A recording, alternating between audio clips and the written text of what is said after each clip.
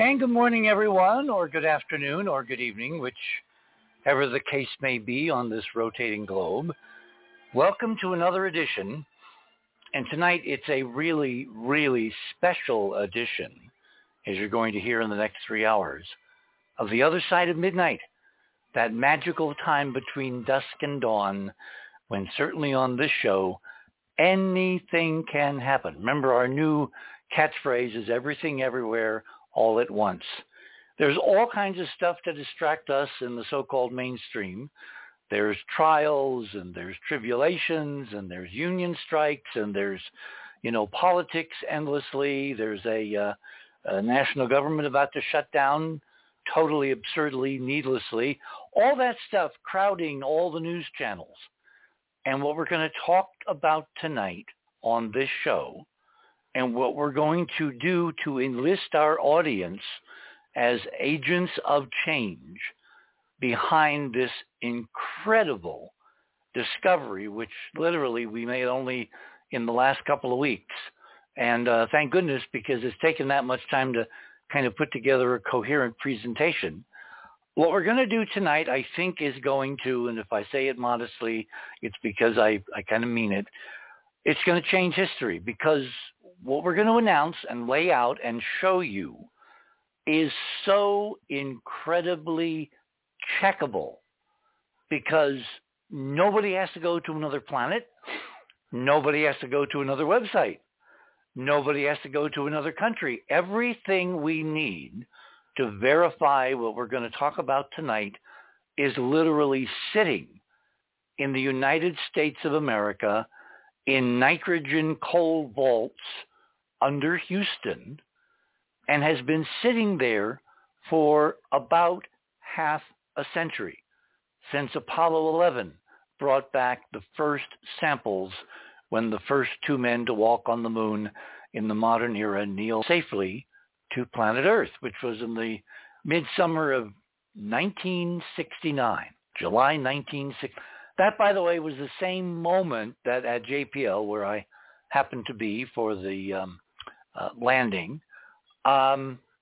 we encountered something so bizarre, because one of the official NASA employees, news manager under, I forget who the manager was at this point in time. Anyway, what I found so interesting even back then, and of course I find it doubly and triply, quadruply interesting now with the hindsight of, decades, is that Bristow was squiring a guy dressed in one of those old Western dusters, or the kind of long coat that early Model T enthusiasts used to wear, because the roads were all dusty and wheel traffic, cars, Ford's first little cars, they stirred up an awful lot of dust on dusty roads. So you wore this great big coat, this long coat called a duster. I wonder why. Anyway, so this guy is at JPL being squired around the press room by one of the official NASA employees by way of JPL. Again, his name was Frank Bristow. And he was introducing him to all of the major correspondents for all of the major newspapers, television networks, not just from the United States, but from literally all over the world. Because this, of course, was the press corps, 2000 give or take, that was covering the incredible landing on the moon and return of the first astronauts, while simultaneously there was an unmanned Mariner mission, Mariner 6 and 7, that were destined to fly by the planet Mars within a few thousand miles just a week or so after the Apollo 11 historic landing. So it was a very, very busy week at JPL, and I'm watching, knowing nothing of what I know now. And I'm watching Bristow squire around this guy dressed very, very odd, like something out of the last century, like a cowboy who had kind of wandered in, out of some kind of a time slip. And he's handing everybody in the press room a little packet. And, dutifully, after being patient, I got mine, and I open it up, and it's a little Mylar American flag meaning the colors are wrong, but they're printed not on white paper or white whatever, but on mylar, silver mylar. And there's a little write-up, like a one-page one sheet. And it basically is claiming there in the NASA press room, with thousands of the world press gathered to witness part 2 of this 1969 summer drama, Land of the Moon, Flyby Mars, that kind of thing. He's handing to all the major press people a broadsheet which basically claims that what we're seeing, or what we saw on live television from the moon, astronauts walking on the lunar surface in dimly, weirdly, ghostly black and white from a Seoul television camera set up outside the lunar module by Aldrin and Armstrong. This broadsheet and this guy with the duster is claiming that we never had gone to the moon, that everything we were seeing was taking place on a soundstage somewhere in Nevada.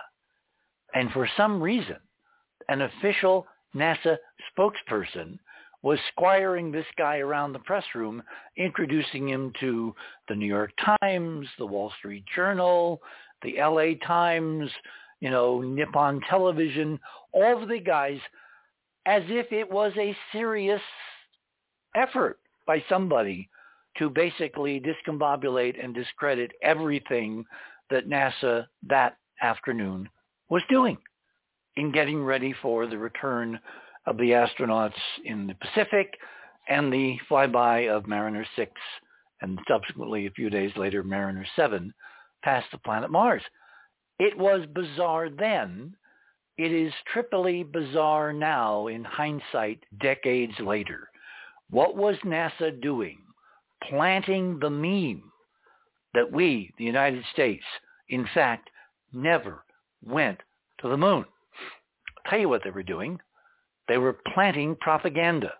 They were planting a story. They were planting a whole way of looking at the moon and looking at the national achievement, and basically in an era where the concept of fake news hadn't even been voiced yet, because that's decades in the future. They were spreading fake news that someone somewhere in the Big 9 or Big 12, whatever the upper ranking of the National Press Corps would have been then, because we only had 3 networks, remember. They were planting the meme that all of this was pointless because it all was being faked on a soundstage in Nevada. And that meme has been very, very, very hard to kill, even after decades of overwhelming evidence in the other direction. There is a residuum of people that apparently will believe anything but the truth, particularly if they have to, raise a finger and kind of check things. No one knows how to check things anymore. We don't teach in school the process of figuring out the truth, and thereby will be our detriment. Anyway, tonight what we're going to do is to basically talk about and show you what it is that NASA from the get-go was very carefully preparing the groundwork to cover up. So even if someone across the years and decades stumbled over the truth, stumbled over the evidence, published it on something which back in 1969 was not even envisioned by most people in the culture, in the country, that is the internet, where anybody can kind of post almost anything, at least for a while. That distant day when democracy would rule and the most outrageous and absurd claims would be freely available for you to peruse and examine and think about and cogitate upon and try to decide, is this true? Where's the evidence? Where's the backup? Where's the sourcing, et cetera, et cetera? All of that would come decades in the future as this guy literally was squired around the press room, handing out his garbage to every reporter who had his hand out because it was news. Well, it's now 50-some years later, and tonight we're going to show you what it is that NASA has so assiduously worked so hard at so many different levels, including planting the meme that we never did any of this amazing stuff that they've been trying to keep secret for half a century. the idea that, in fact, there are not only ET artifacts on the moon, but as part of their collections, each of the missions, Apollo 11, Apollo 12, 14, 15, 16, and 17, returned a total of almost 1,000 pounds of moon rocks and moon dust and moon dirt from the surface of our nearby world till, in fact, it came to pass that it was here on Earth, that it was accessible to everyone who would simply lift a finger and a spark of curiosity in trying to find out the truth. And the reason this is so important and has so many different implications is because once you get past remote sensing, once you get past photographs, which of course, in this day and age with AI, nothing is impossible to fake. It just takes time, and not much time anymore because you've got commercial versions, ChatGPT. There's all kinds of background versions at the cutting edge of digital science and algorithms, which can accomplish in seconds what it used to take years to sift through in terms of terabytes of data. All of that is now before us, and it's kind of like a double-edged sword, because on the one hand, it gives us access to extraordinary information. On the other hand, it raises the specter that everything we think is real, everything we look at, is at some level, if not totally, completely made up. In other words, discerning truth from lies has not gotten easier. It's gotten harder. And next week, when we do our AI show, our first of many, I'm sure, one of the questions I'm going to ask our expert is, well, there used to be a very interesting movie with Cary Grant about jewel robberies, and I think it was called To Catch a Thief. How do you catch a thief? Well, in that particular movie, which is quite good, you set a thief to catch a thief. You set someone who knows what the game is to catch someone trying to operate the game. Well, it's going to be the same with AI. The problem is that it's not there yet at the democratic level where ordinary citizens can take their favorite AI and set it to try to figure out if a given post or a given image or a given anything is the truth or is a lie. But it's coming, and we're going to talk about that in great detail next Saturday night. In the interim, I want you to all go to theothersideofmidnight.com. That's our URL.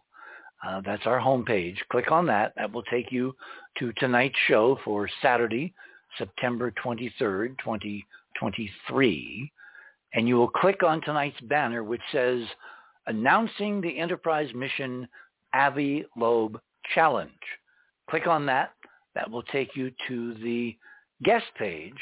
And under the promo to listen to the show at the bottom of my little peroration there about tonight, click on my name where it says Fast Links to Items.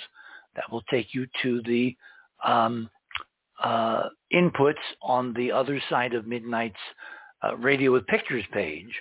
And you will see item number 1.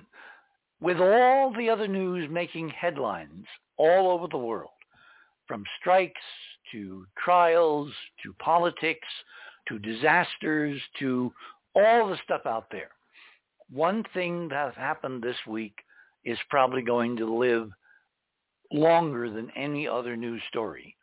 And that is that NASA, under the aegis of the Independent Study Team Report on Unidentified Anomalous Phenomena, they issued their report this week and even held a modest 1-hour press conference, including the administrator, former Senator Bill Nelson, as the administrator of NASA, who said as part of the opening discussion of what this study had recommended to the agency, that they have indeed set up a independent office at NASA headquarters to study anomalous phenomena. Now, by definition, science is, it's anomalous. You study and try to learn a science of a new thing so you can understand how it works and how it impacts the world. So it's almost kind of redundant that NASA would set up an office to study anomalous phenomena. But of course, we know what they're really doing. They're going to be studying UFOs / UAP, which has changed its name many different times as a way to kind of backfill on the bad outlines and the bad intimations and implications of UFOs for many, many decades. What's interesting is that reporters, after they write, UAP, they start writing UFO. So I don't think the name change is going to work, and frankly, I don't think it should, because historically, UFOs are the moniker under which this extraordinary continuing anomaly continues to reign. So why am I singling out the NASA Unidentified Anomalous Phenomena report? Because the two-step process, which was, put in place a year ago, is that NASA would appoint this independent group of 16 or 17 independent scientists, world-class scientists, top of their field from all over the world under a NASA contract, and they would study the information and the data that was provided by the Pentagon and some other sources, and they would then come to a reasoned conclusion as to whether NASA should get involved in UAP / UFOs. And as Administrator Nelson said many, many times, he wants to take the field from speculation into science. Well, that's a very laudable objective. Now, what's really intriguing is they led off their report by saying that none of the current data indicates an extraterrestrial phenomena, which of course is a lie. And even NASA should know better than to try to get away at the get-go with an outright lie, because everybody, of course, following these conversations and following these studies and following the politics knows it's a lie. So why are they playing the game this way? Well, I tried to ask Bassett, and he is hopelessly, and I say that with tender care, he is hopelessly mired in the political process of Washington and thinks this is the only way that they can politically proceed. I will disagree, and when he's back on the show, we will have an interesting conversation. Because what you do when you make announcements that fly in the face of everything that people already know in their bones, in their gut, that the government has been lying about extraterrestrial phenomena for over 70 years, it's very hard to hoe a political line which basically says, don't admit anything. So NASA starts out by saying there's no evidence of extraterrestrials and or aliens. And then it proceeds to outline the rather interesting, vanguard of a study, which at the end of that process, if they follow their own rules, will ultimately wind up with them having to change that initial take, that initial political statement.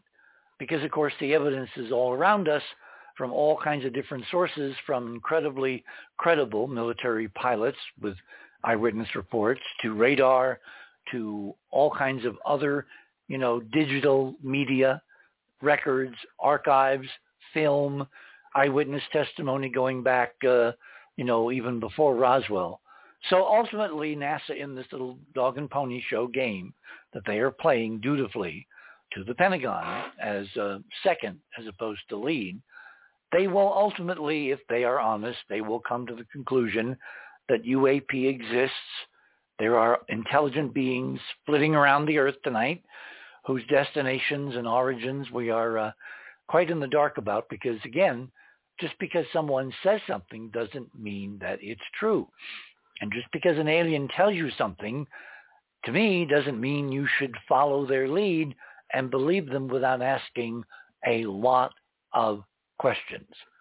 So that's why many decades ago, I decided that UFOs, or the modern parlance, UAPs, was almost a fruitless study. It was kind of pointless to get mired in all the soap opera and all the weird things that have been happening, and the food fights and the recriminations, investigator against investigator, investigator against the government against flakes and crazies and all that. In other words, that to me looked even then, decades ago, like a bottomless pit, a morass, well, I'll say it, like a cesspool. And nothing scientific could come out of this incredible, weird, parlance of truth, lies, and videotape all meshed together. So I began to look at the possibility, after I was hit over the head with the Viking data on the face on Mars, I began to look at artifacts, at ruins, at architecture, at geometry, at mathematics, at the things that differentiate to any 5-year-old a natural thing from an artificial thing. And I have said over the years that I will continue to do this because ruins stand still. And all you have to do is follow the current soap opera between disclosures and investigators with political agendas and agencies with agendas and the Pentagon with their agendas and NASA with a new agenda. And it's almost impossible to sort out, even with the best of intentions and the best process, the fake stuff from the real stuff. But as I've said over and over again, and we'll reiterate tonight, the thing that makes ancient ET ruins, starting with the moon and Mars and into the rest of the solar system, the thing that makes this different from the insane soap opera of ufology or UAPs or whatever, is that ruins stand still. And if you're really lucky, and in addition to ruins, you find a library, like scholars and archaeologists have for the last several centuries been looking, in this case, by an extraterrestrial one. And they include on planetary surfaces. Well, think about it. If, as opposed to jumping into UFOs and things that go bump in the night and lights in the sky and cell phone videos and all the other crap that they're going to have to go through to try to find a signal, if NASA only looks at its own calibrated terabytes of images acquired over decades of the moons, Mars, moons of Saturn, moons of Jupiter, Mercury, clouds of Venus, everywhere we have sent spacecraft, or NASA has sent spacecraft all across the solar system, if they simply develop a protocol to, with AI and machine learning, which of course can look through millions of images much quicker than a room full of human beings, if they simply program the right algorithms to look for geometry of artificiality on their own database, the dawning of a new age will come. Well, when Nelson announced at the press conference that NASA would be heavily using AI and machine learning, I knew that thing had been set up correctly to where now you need to merely, in this new office, this UAP office at NASA headquarters, you merely need to fit in the data, and out will come overwhelming evidence of an extraterrestrial civilization, or maybe even more than one, because what we're looking at, of course, seems to be different epochs who had different levels of technology. And again, that will be available and readily recognizable by an AI or a machine learning program. All NASA has to do is to formally announce that this is what they're going to do in terms of searching their own database, and the game will be over. Because any true neutral AI programmed to look for the geometric signatures of artificiality amid the terabytes of photographic information that NASA has acquired all across the solar system in the last 50 years, all they have to do is publish that and then have it peer-reviewed by outside experts, outside AI, outside panels, and bingo, we will have won. However, there's a bit of a bureaucratic minefield between that goal and where we are tonight. So what we're going to do is we're going to introduce something totally brand new, totally off the wall. And to do that, I need to kind of introduce one of our members, Robert Morningstar, because frankly, without Robert's asking what appeared to be a very, very simple question, we would not be having this show tonight. So let me do the setup, and then when we come back from the break, I'll give you, as Paul Harvey used to say, the rest of the story. I sent around a NASA document, a preliminary science report from Apollo 16, about 2 weeks ago. And I just linked to the NASA site where all this literature is carefully stored and is carefully archived. When I sent it around, the one person who responded was Robert. And he said to me very innocently, well, what is that thing on the cover? Why should I be looking at that? And I hadn't really looked at the cover, so I did. And lo and behold, it turned out that it was a black and white image of what's called a thin section, which is a slice of a rock. And we'll go through how this is all done when we come back from the break. But it was in black and white and not in color. And what's so interesting is that Robert, even in black and white, recognized there was something weird about it.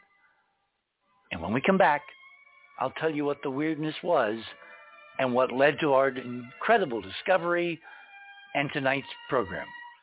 You're on the other side of midnight. My name is Richard C. Hoagland. We shall return.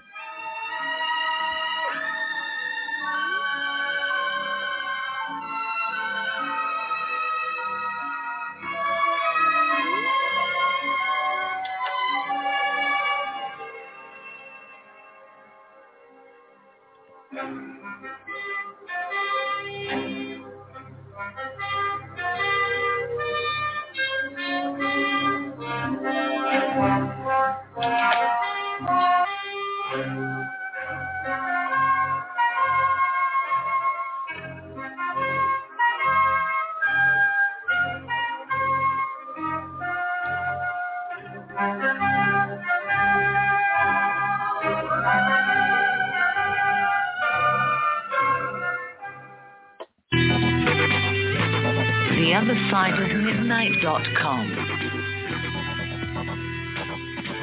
Tune in to listen to Richard C. Hoagland and his fascinating guests. Join Club 19.5 to get access to exclusive member benefits. Listen to past episodes anytime on any device. Search the archives of over 180 episodes. Membership costs $9.95 a month, 33 cents a day. Supports a broadcast that provides you with the most interesting conversation available. Talk radio at the cutting edge of science and thought. theothersideofmidnight.com.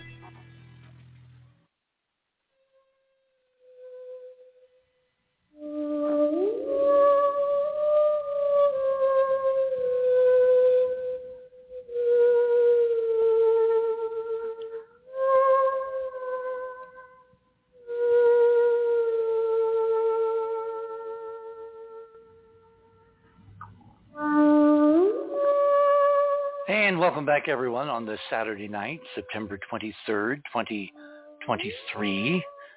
Two threes. Interesting. I hadn't noticed that before.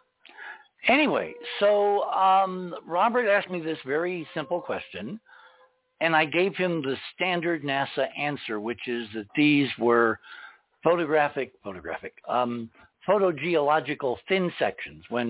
When geologists get rocks here on Earth, or you go to the moon and you pick up rocks and bring them back, one of the ways they are analyzed, in fact, if we go to theothersideofmidnight.com, we can actually see in item number 4, I'll get back to 3 in a minute, what a thin section looks like. This is a meteorite being held in the gloved hands of a technician at NASA, And it was picked up somewhere, either in the Antarctic or maybe in the Sahara Desert, whatever.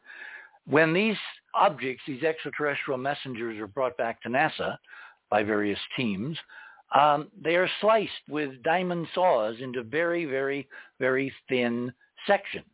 And then those thin sections, if they're thin enough, the minerals in the rock literally are transparent. They refract light. They polarize light. We've talked about polarization a lot lately. And these are tools that are used on a microscope stage to look at the rock and to identify crystals and minerals and assemblages of minerals, et cetera, et cetera. So I gave Robert the NASA answer. This is a black and white of a thin section of one of the Apollo 16 lunar rocks, which had been posted as part of the cover of this report. And then I looked at it a little closer and I thought, wait a minute. That's the NASA answer. But what I was seeing, and I hadn't looked at it in years. In fact, I must confess I never really looked at any of these thin sections because, you know, you've seen one stained glass window looking thin section crystal, you've seen them all, or at least if you're not a geologist. They kind of all look alike. But I went looking for the color version of the cover of this Apollo 16 report, and it was very hard to find because they're not labeled very clearly. And I just grabbed another one by random chance, and I brought it into imaging programs, downloaded it, brought it in, looked at it, and went, oh my God. Because there, right in front of me, if I've been looking at any of these images from thin sections of the moon rocks brought back from Apollo, this game would have been over decades ago. Because in those thin sections that I'm posting tonight, starting with item number 5, and then 6, 7, 8, those 5, 6, 7, 8, look at them. Look at them carefully. Take them into an imaging program. Look at them really carefully. They appear to be a cross-section in a matrix of various stages of extraterrestrial machines. Some of them are fragments. Those would be bigger machines. Some of them have obviously been cut in two by the diamond saws used to cut apart the rock. Remember, these are rocks from Apollo 16 brought back by the Apollo 16 astronauts, John Young, who was the commander of that mission.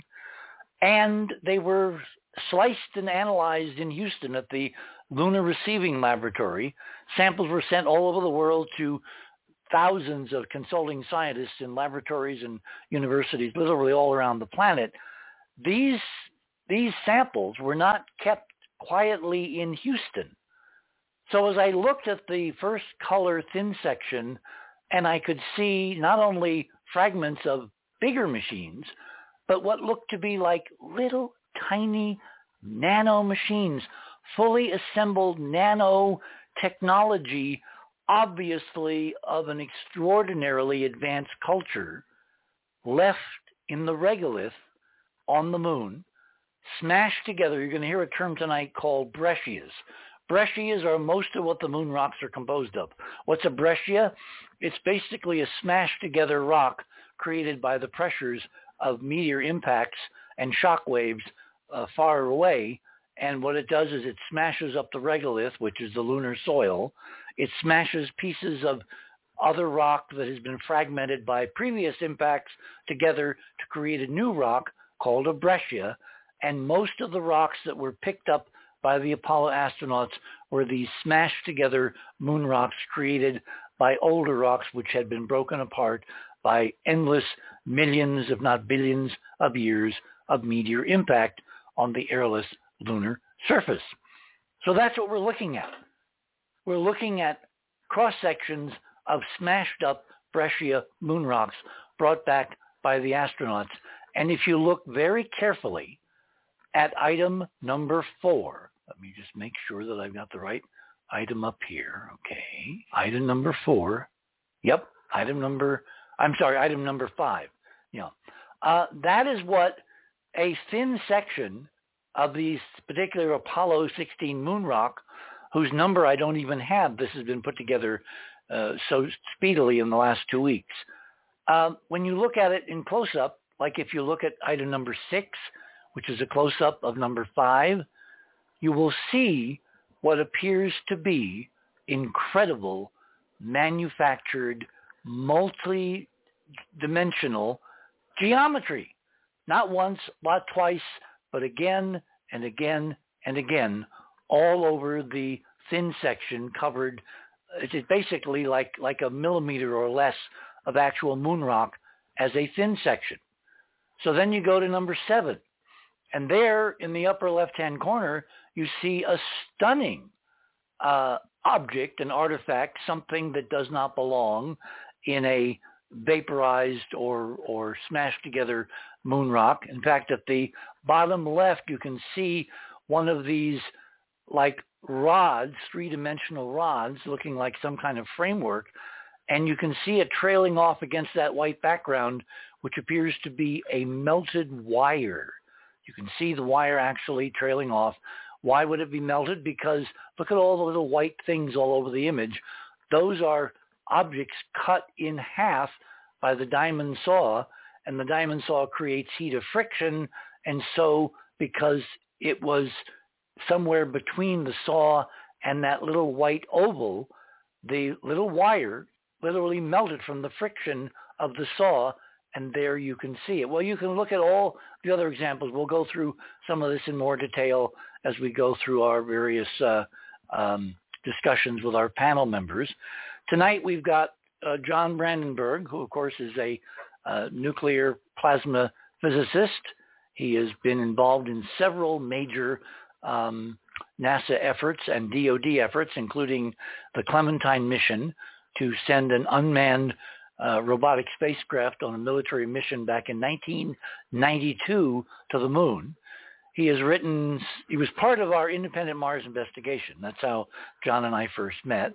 I asked him way back when if certain craters on the moon could be the imprint of nuclear weaponry, bombs and whatever, and what others might be caused by particle beams or lasers. And that was the beginning of an incredibly long and fruitful conversation and friendship stretching now over decades. So when I looked at all this, one of the first people I wanted to do about it was John Brandenburg. So without further ado, John, welcome to the other side of midnight. And let's get right into what I wanted you to talk about, which is something very parallel to our discovery, which is Avi Loeb's odyssey to the South Pacific and his discovery through magnetic raking at the bottom of the South Pacific Ocean, like, 2 miles or something down, of objects, melted objects, which he analyzed in terms of their nuclear and chemical structure as being a very weird non-meteoritic assemblage of elements which you don't normally see in solar system sampling from all over, including the moon, including meteorites, including earth rocks, et cetera, et cetera. So that was how we kind of began our conversation. It turns out that this week you have a scientific paper which has been published out of India addressing, in fact, this particular problem. So let's start there. How have you been following Loeb's expedition, and what are your conclusions from what Loeb found? Because frankly, the title of tonight's show, the Avi Loeb Challenge, we are challenging Dr. Loeb to apply the same technologies he's applied to what he found under the South Pacific to the lunar samples resident in Houston, about 840 pounds of rock and soil and regolith and fines, as they're called. If he applies even 1,000th of the diligence he has shown in his South Pacific expedition, we will have an answer within days. Are there, in fact, micro machines and technological fragments embedded in the matrix of the Brescia moon rocks the Apollo astronauts returned over 50 years ago to Earth? John? Yes, yes. Great pleasure and honor to be on your show, Richard. And yes, I have been following Avi Loeb's work for several years now, because he began with this, looking at this 10-to-1 length to width Oumuamua, that came cruising out of the sun. It approached from the sun side. And he noted several things about it, that it was the exact average velocity for the surrounding stars, so you couldn't figure out which way it came from, which star it came from. It came from the sun side, and then we only detected it once it had scooted past the Earth. And when they started interrogating it with laser radar beams, it sped up to get out of the solar system to make the getaway. Pretty suspicious, and he immediately said this was no asteroid and it was no comet. John, hang on. An interstellar probe by somebody. Hang on. This was the fall in October of, I believe, 2017. And now he has very much been looking for other evidence that we are being probed by people in some interstellar power. And he's found evidence of this in this meteor that came in, or let's call it an object. Well, hang on. Let's not jump ahead here. I want to say on the record that on this show, I was the first to ever say that Oumuamua was an interstellar, intelligently designed craft. That's a very good thing that you said that. And Loeb followed that, but he followed it looking for kind of current mainstream explanations. I think now he's fastened on the idea it might be a solar sail, and I think it's something much more advanced. I think it was a much more advanced device, and a solar sail does not come in from interstellar space like this thing did and leave. Well, what's really weird is it was like it was parked in the path of the solar system, so we walked up on it like it was not moving, and it was basically the encounter velocity of us orbiting the galaxy and it sitting almost motionless that resulted in the velocities that were observed that made it clear it was an interstellar object, the first ever known. Yeah, that's right, and he's been attracted a great deal of hostility from the community because the academia is dependent on grants from NASA and the Scientific National Science Foundation, and they don't want any discussion of any extraterrestrials at all. I'm sorry, they don't. Well, they will be overwhelmed by reality.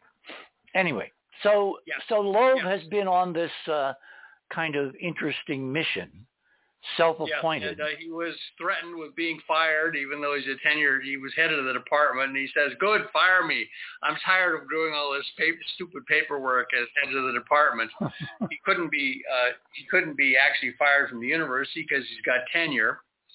And you also must realize that the Israeli defense chief, and he is Israeli. He grew up in Israel, and the defense chief, who's in charge of space, has said not only are there extraterrestrials out there, but the U.S. government has a treaty with them, a secret treaty of some sort. And I believe that was said in 2014. You know what bothers me, John, is that someone of that caliber, with that position in the Israeli Defense Force, and given the amount of money we spend, we send to Israel every year, it's a huge political impact on American politics. The fact that someone high up in the Israeli government could say something like that, and nobody in the mainstream repeats it or asks him, "What the hell do you mean?" I know. It's very frustrating because it's like there are certain things by agreement someone has decided we are not supposed to know, which goes back to artifacts, because I find it much easier to unveil artifacts than it is ET encounters with UFOs, space people, spaceships, and all that. Remember, there's been this whole hue and cry now since that congressional hearing a few weeks ago where one of the witnesses talked about alien spaceships the government has, our government, Yes. and alien bodies and all that. The difference between what we're announcing tonight and any of this other stuff is by law, the stuff we're announcing tonight must be available for independent scientific study. So if Avi Loeb wants to really go down in history as the guy who proved that we're not alone, there's 842 pounds of stuff sitting in Houston just waiting for him to knock on the door. The science fiction, a science fiction scenario that extraterrestrials had bases on the moon appeared for the first time in 1957 in the movie Mysterians, the same people who brought you the Godzilla movies. They had UFO abductions of these hot Japanese girls, and that got everybody interested. And they also had alien bases on the moon, and finally one near Mount Fuji, which, caused a very serious reaction by the world's powers. So are you saying that through their media, the Japanese were in on the secret and they were trying to kind of blow the lid off? It's as if somebody gave them that script, out of Langley in Virginia. I mean, we were still heavily involved in the Japanese government in 1947. It was only a few years. Oh, yeah, of course. 2 years after. I mean, this is 1957, so it was 12 years after. 57. Anyway, it was about 12 years after World War II was over. I mean, the ruins in Tokyo were still smoking. And the United States basically advised the Japanese government on just about everything it did when they could use the bathroom. And, so you're saying we don't have a lot of time if you can only spend another 10 minutes with it. Let's just say that idea has been around for a long time, along with UFO abductions and even animal mutilations. That was in The Thing with James Arness, the original 1955 E.T. movie, based on Who Goes There. So anyway, just to cut to the chase, the idea that anybody bothering us or trying to investigate us would put up bases on the moon is a very standard science fiction scenario, which of course could have been planted by the government. Who knows? And that if there had been those sorts of structures on the moon, and let's just say, everything on the moon is preserved. The rocks are, close to 4 billion years old, 4.5 billion years old.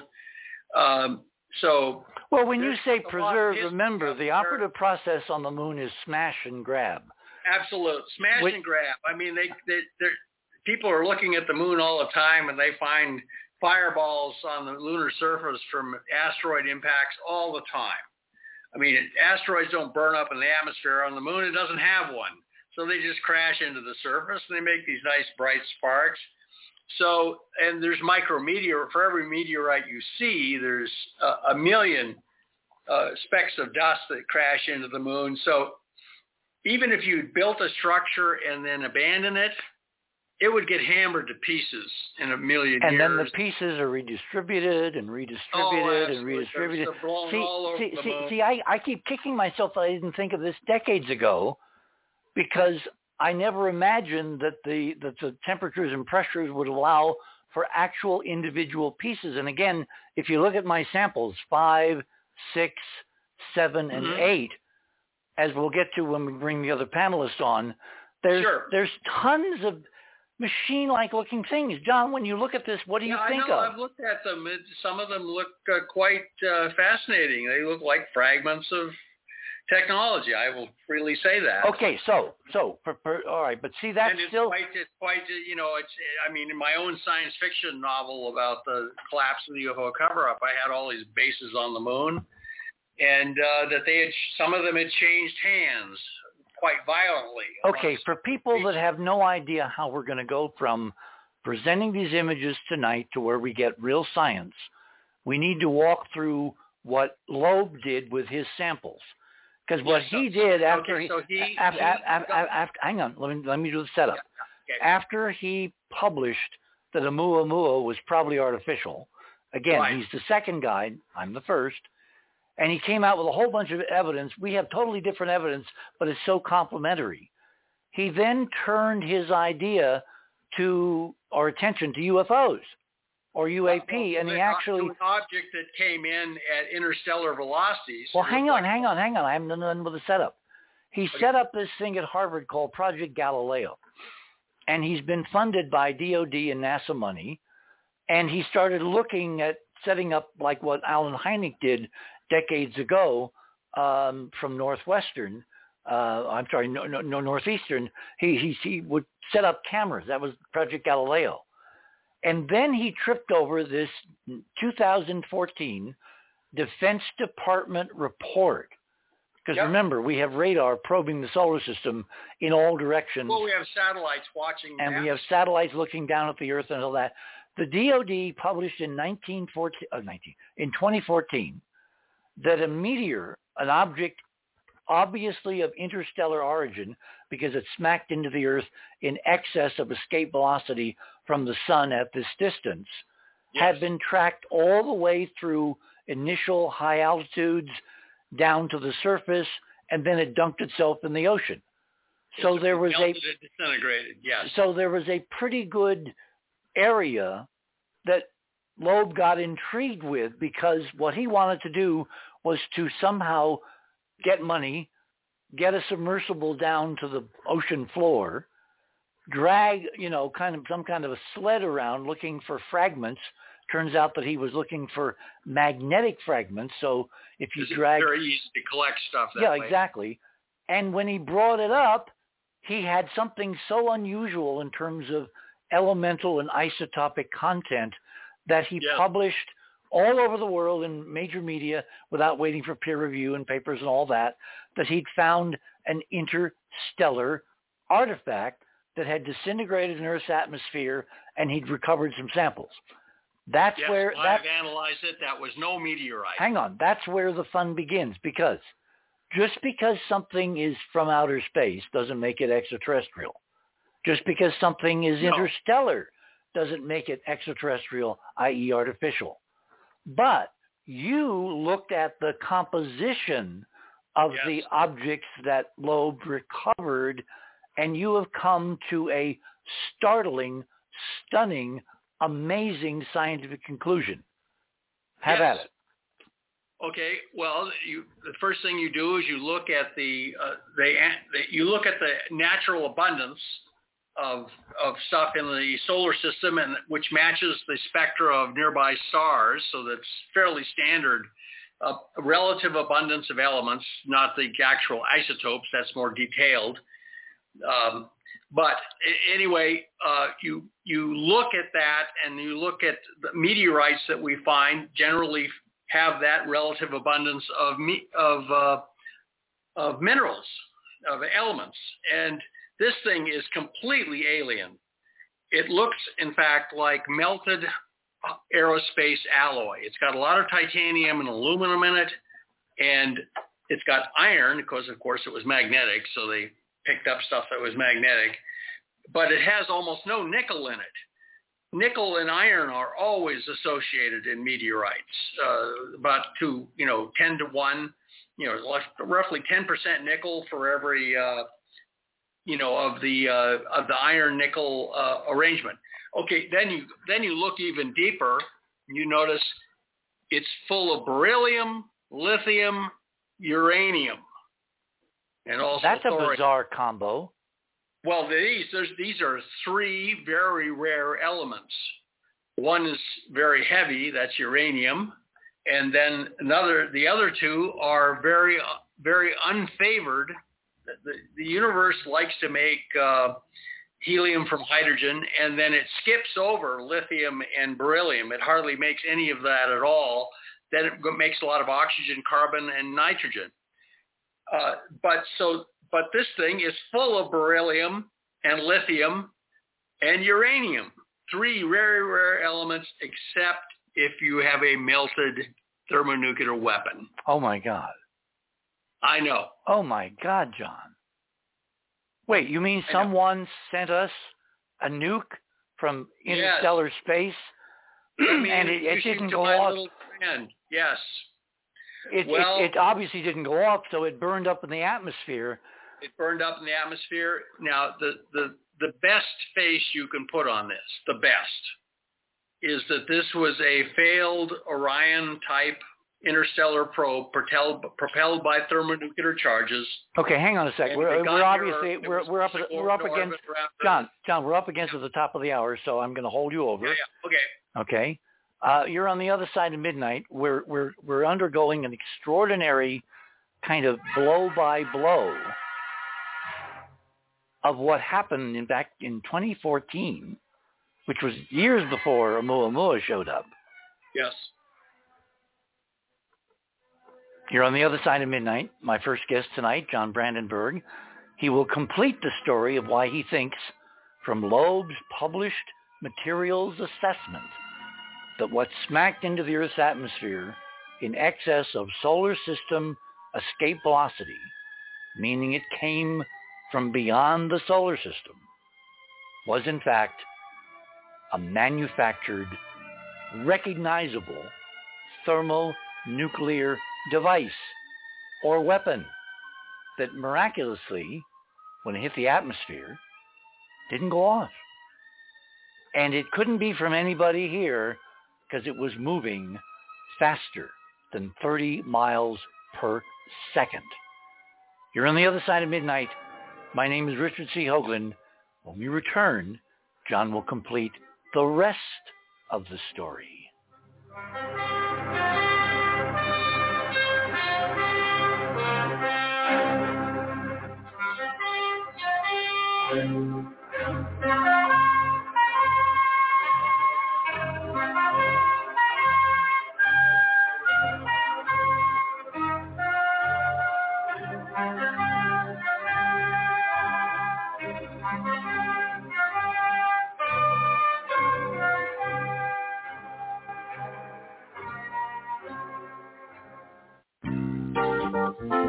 TheOtherSideOfMidnight.com. Tune in to listen to Richard C. Hoagland and his fascinating guests.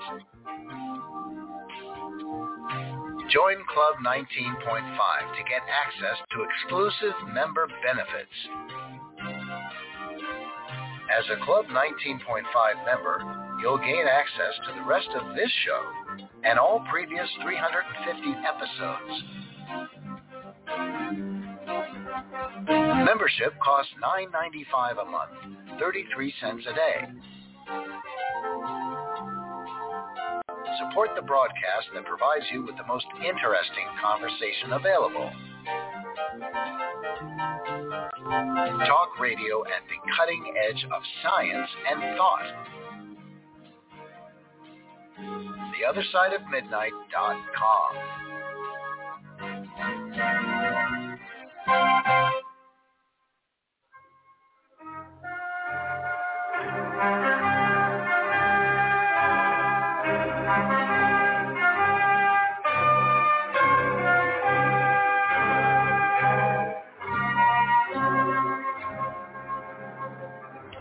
And welcome back, everyone, on this Saturday night, the 23rd of September, 2023. 23s, wasn't it? Who was the writer who thought 23 was a kind of a communication code to Sirius? I know someone's pricking up their ears at that.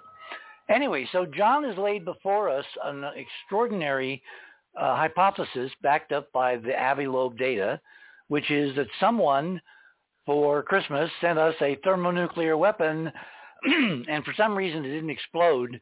And the only people that would know this would be those who could spend enough money to go and drag the bottom of the ocean floor off Indonesia and New Guinea and come up with samples that John can look at and say, wait a minute, nobody creates that unless. John, pick it up.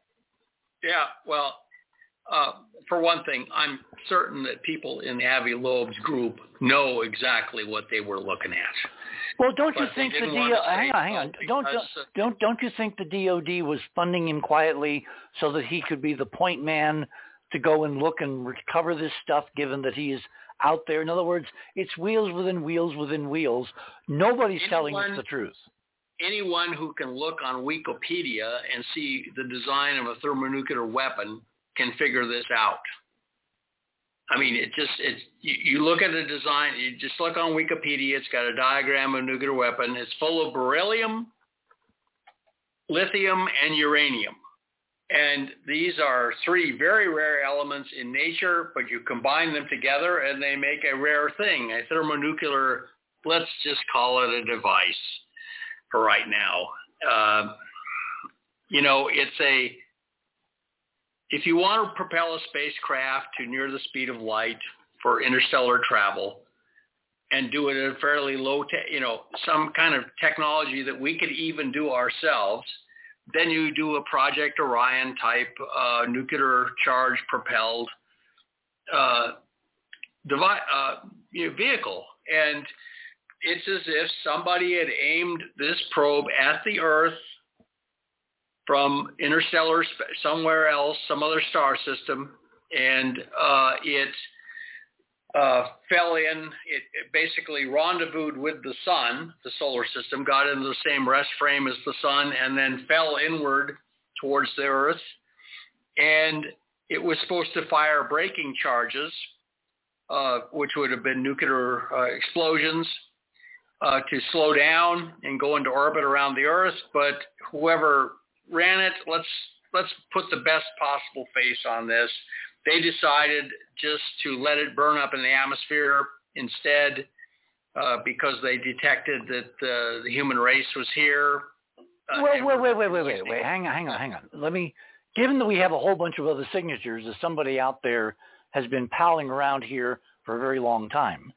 Yes. Do you really think this was some naive, pre-war civilization using the best of their technology to send a ship between the stars, or was it a weapon sent deliberately to our DOD, fused so it would not explode, but if it was recovered, everybody knew it was a weapon because it was a challenge to the current political directions of what's going on Earth? In other words, it's basically blackmail. Like, if you keep going, we could do even worse. That is certainly a possible scenario. And by not letting it... I call this a fig leaf interpretation. I'm putting a fig leaf over the... Well, we can't really speculate about anything because we have no data other than it. I know. We have a thing that was melted and then disintegrated in the atmosphere after coming in at very high speed. It was very tough, by the way. The hull of this thing was made of very tough, heat-resistant alloy, and that was full of aluminum and titanium. It obviously had some kind of heat shield, otherwise it wouldn't have survived at all, right? Yes, and it was the toughest thing they'd ever seen come in because it came in so fast and yet survived so long to low altitudes before melting and then breaking up into a shower of droplets over the Pacific Ocean. Yeah, it almost seems to me, John, like a gift. And we could speculate all night, and we don't have all night. When you bring in intelligence and the interaction of civilization, the possibilities become just myriad. There's the astronomical number of possibilities. Okay, if you want to go to check out John's items for real, which means it's a written report, there are 2 items published under John's section. It's a preprint. It's been accepted as scientific journal. Okay, so item number 1 is a PDF that John created on his hypothesis that this was a nuclear weapon that did not explode, but we know it from the signature of the materials, which are really... I call it as I said, it's a fig leaf, but I call it a device. Yeah, well, okay. And item number 2 is an actual link to the paper, which is being published, even as we speak, by a mainstream Indian scientific journal, right? Yes. They're on a roll. Chandrayaan? Oh no. The link I sent you was the earlier article about the Mars Holocaust. I haven't gotten the link for the Indian scientific article. Okay. Sorry. I'm sorry. They just haven't, we've gotten everything all tied up with a ribbon on it, but they haven't sent me the link to saying the article's been published. Here's the link to it. Well, let me close the loop here then, because what differentiates our announcement tonight of ET machines and fragments in the matrix of all these rocks, almost 1,000 pounds of samples brought back by the astronauts sitting here on Earth tonight under a civilian space agency. There's no legal pretense, once you know what's in that vault, that they can keep it secret. What I want to do, hang on, John, hang on. What I want to do is I want to marry Loeb's technology, his technique, which he used to analyze the elemental composition of this bizarre interstellar object, weapon, whatever, apply the same technology in a laboratory to different random samples from the Apollo cache. Remember, almost 1,000 pounds, slice this rock, that rock over there, see what's inside, and then apply the same ion beam micro sampling technology, which is literally nanometers in scale, to turn up what the composition is in terms of elements, metals, plastics, whatever, of these apparent looking machines, because that will tell us for pennies, what this stuff is made of if it's manufactured, and it might even give us some clues as to the nature of the devices themselves and their end use. It's all within grasp tonight if Avi Loeb, as part of his journey, will go from collecting materials under the Pacific Ocean to making a visit to Houston and applying the same technology to the 842 pounds of priceless samples returned to Earth, because there's not just rocks in those samples. There's real, incredibly ancient ET technology. Oh, I think you're very, very much correct. I think that this is a very plausible interpretation of some of the fragments you see in these slices, and we ought to be investigating that. There could be 1 million years worth of technology that was built, abandoned, wrecked by meteors, scattered all over the lunar surface, and just became part of the lunar regolith. And see what I hadn't. Well, John, spaceships to abandoned domes. Yes, all exactly. Scenario, and because the reason, by the way, Earth is in the center of a galactic void. We actually own Boardwalk and Park Place, believe it. And this could account by why we seem to get so many tourists, reportedly. But anyway, I think we may have been discovered by some other less advanced species than the other ones. Who knows? Well, that's why I don't want to do a lot of speculating tonight, because we don't have to. We can actually figure this out. I'll tell you what UAP stands for, though. Means you are played. You are played for a fool. Okay, that's one way of putting it. Absolutely. Hey, let me the name from UFO to UAP. Let me talk about another mission. Would not make a connections to the UFO cover-up. Yeah. John, let me talk about another mission that kind of dovetails to what we're talking about tonight. Okay, very good. Because literally it's Saturday night, it's the 23rd, tomorrow the 24th. Tomorrow, the NASA OSIRIS-REx spacecraft, the return capsule, bringing about a pound, give or take, of samples from the asteroid Bennu, which looks incredibly weird geometrically, is going to enter the skies of continental United States over Utah will come into the atmosphere, will land in some Utah desert, will be picked up by a team ferried there by helicopter, will be then sent to the extension of the old lunar receiving laboratory in Houston, where the moon rocks were analyzed decades ago and are still being analyzed. And this new material, which is, as I said, about a pound of very finely divided stuff, looks like little rocks. Up a bunch of stuff from the surface. Oh, a tremendous amount. And I'm going to bet dollars to Navy beans that in among that 1 pound of stuff, there is the same kind of micro machinery that we found in the rocks the astronauts brought back from the moon. I'll tell you what I think they're going to find in there. It's CI carbonaceous chondrites, which are for Mars, by the way. Well, we will both see who's right. The point is that see who's right. I'll put a nickel on that wager.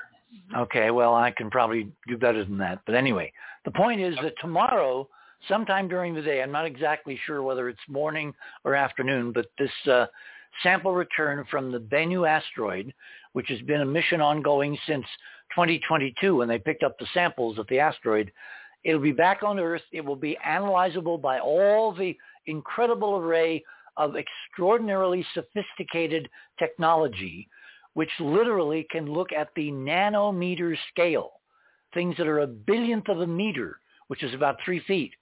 As the same kind of technology that Loeb used on his samples, this kind of technology should be applied both to the Bennu samples coming in tomorrow and the 840 pounds of moon rocks that have been on Earth for over half a century.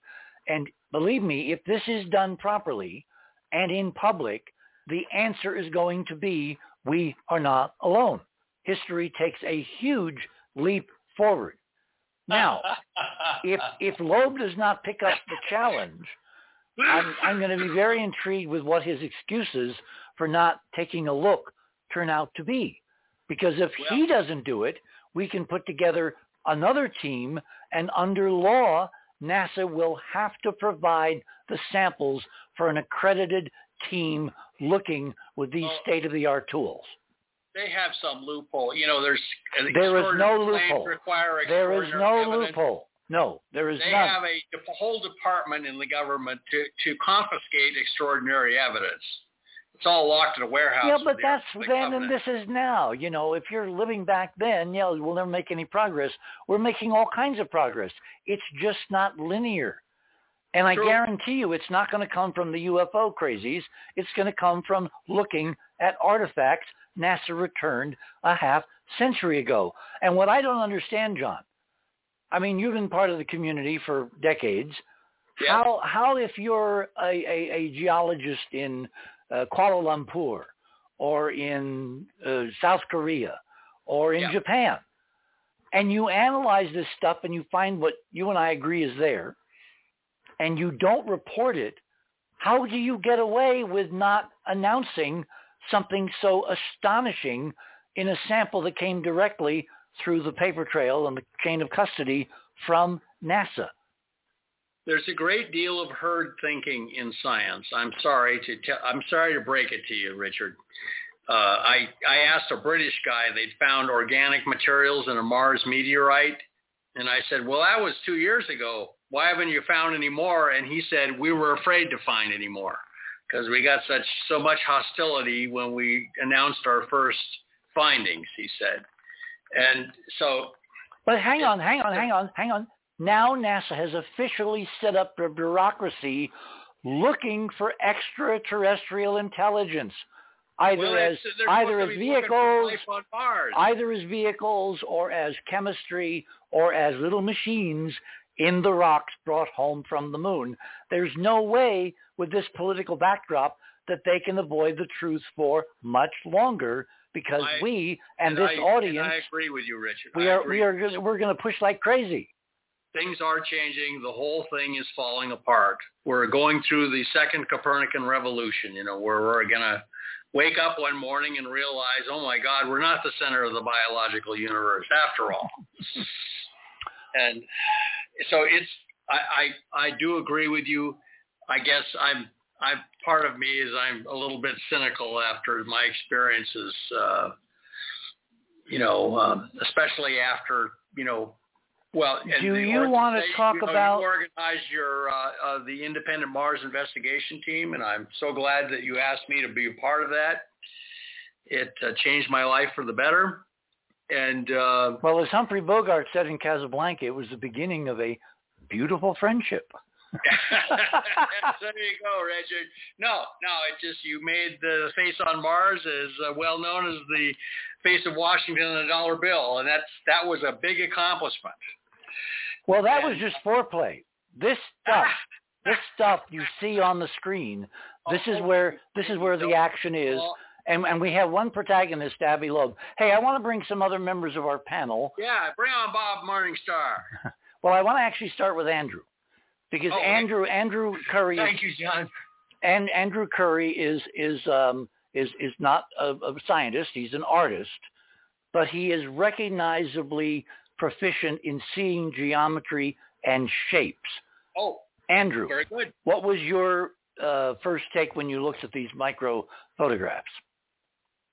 Well, if you zoom in really close, there's a couple things I want to get off my chest.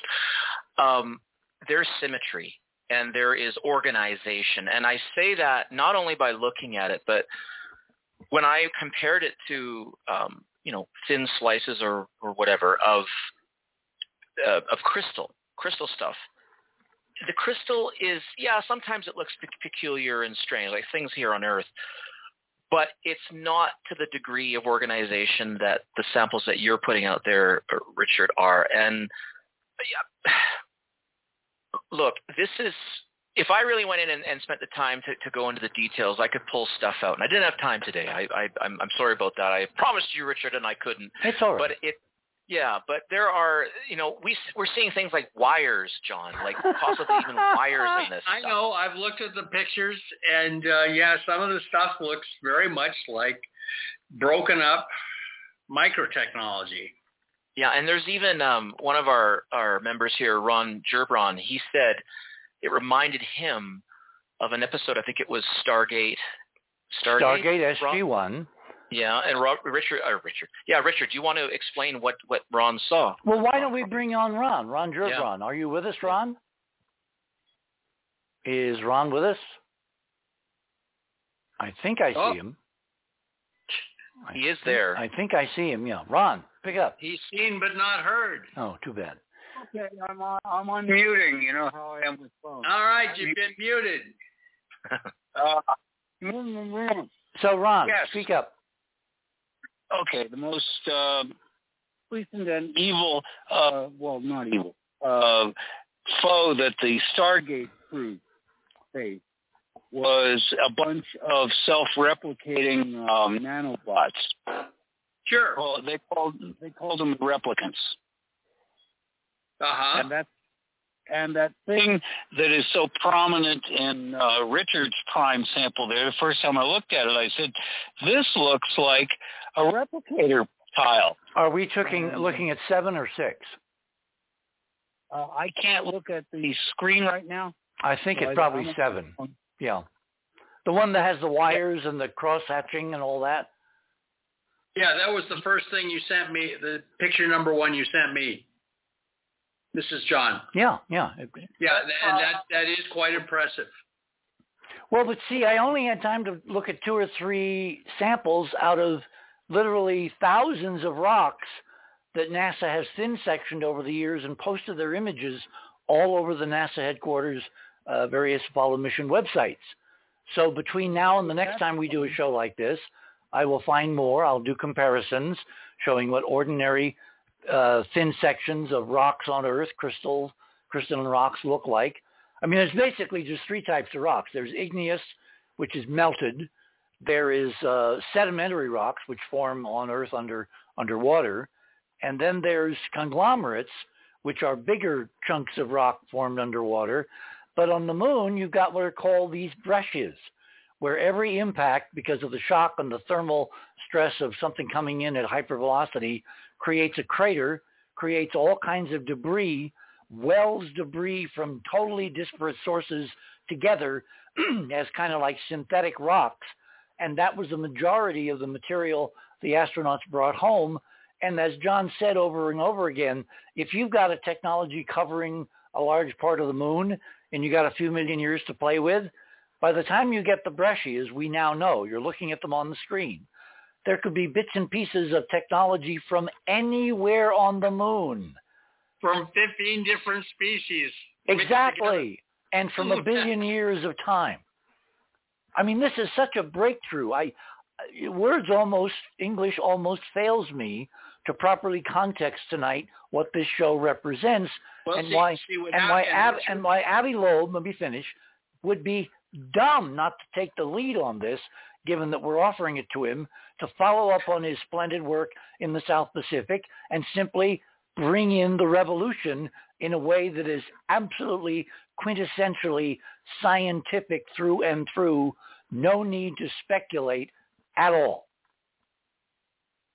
Well, and I'll mention to you that this stuff would not survive on Earth because of all the water. Oh, it'd be oxidized totally to nothing. There's so much geologic activity in water, especially inundation by water and erosion and stuff.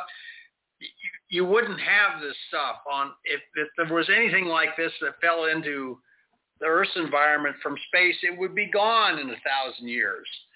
On the moon, though, everything is preserved. Yep.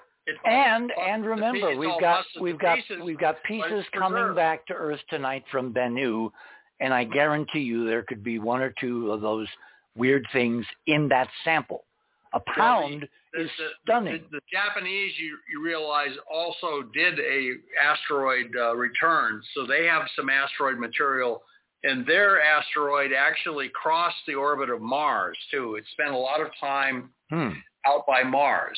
So it was coated with carbonaceous chondrites, which was a big surprise to them. Okay, we've got a lot of people on the panel tonight, so let's bring on Robert Morningstar. Yes. And by the way, everybody's bios are available where it says under the promo tonight, fast links to bios. John's is there, Ron's, Andrew's, Ruggiero's, Keith, David, Robert, Laura, and Barbara. So let's bring on actually, let me do this. Richard, can I interject just for, I really want to ask John a question. I know we're 5 minutes to the end of the half hour, and I know John ask away. Yeah, John, listen, I did a little study on a lot of the staff for NASA in regards to their Curiosity mission, basically the Mars rover missions that were going on. And these young people, a lot of them are young. There's a mixture of ages. But a lot of the younger ones, the ones sort of in their 20s, 30s, go on in their bios about, wow, I grew up on Star Trek and this and that, and when I'm really outgoing, I travel, and then they're just clicking a picture and not seeing anything. Well, they recruit people who have to drive rovers who have been driving in L.A. for 5 years. If they see a burning car next to the freeway with a person in a gorilla suit waving for help, they just keep driving. And that's the kind of people they hire to, drive the rovers on Mars and to look at the data. And these people, by the way, I was a young graduate student at one point. I was told the world is flat and to stay away from the edges, basically. And I said, yes, sir. Please sign my PhD thesis so I can get out. So you're basically saying it's groupthink. I think it's a little more pernicious. It's more pernicious than just groupthink. Well, I think it's mind control.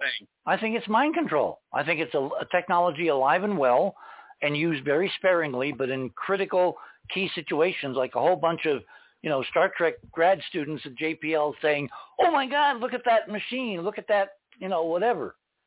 None of them are doing what would be expected.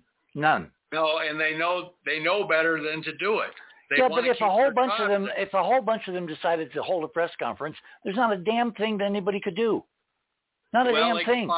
They could fire all of them.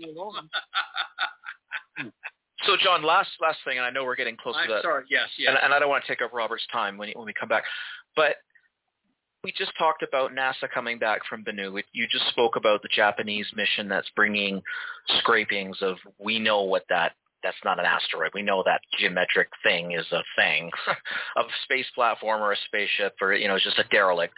Sure. What is it going to take for the straw to break the camel's back? Like, what is it going to take? How much evidence is someone going to leak this? Richard's doing it right. Andrew, remember, John is very cynical. I'm much more, bullish. I'm not cynical. I'm just a little jaded. That's all. But what would it take if we have just insurmountable evidence? I mean, you can't look past this stuff forever, or can we? Well, in my novel about the collapse of the UFO cover-up, some ranchers finally bring down a flying saucer trying to take one of their cows for mutilation. And the government sends troops to try and recover it, and they run into a bunch of trigger-happy cowboys, and the cowboys win the gun battle, and the UFO cover-up then has only hours to live after that. That's what happens in my novel. Tell them the name of the novel.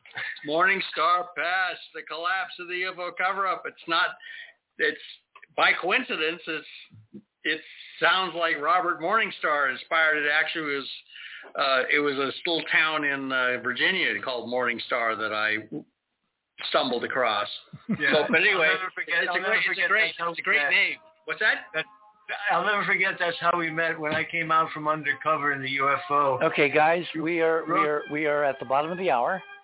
Okay. My guests this morning are John Brandenburg and a cast too numerous to mention. They're all listed on the website. You can find their bios. We're going to get right back to our conversation right after this small message from the other side of midnight. We shall return.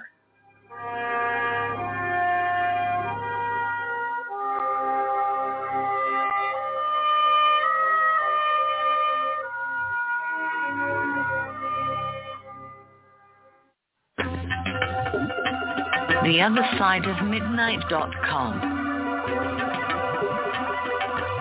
Tune in to listen to Richard C. Hoagland and his fascinating guests. Support the broadcast and don't miss another groundbreaking conversation. Join Club 19.5 to get access to exclusive member benefits. Listen to past episodes anytime on any device. Search the archives of over 180 episodes. Membership costs $9.95 a month, 33 cents a day. Talk radio at the cutting edge of science and thought. theothersideofmidnight.com.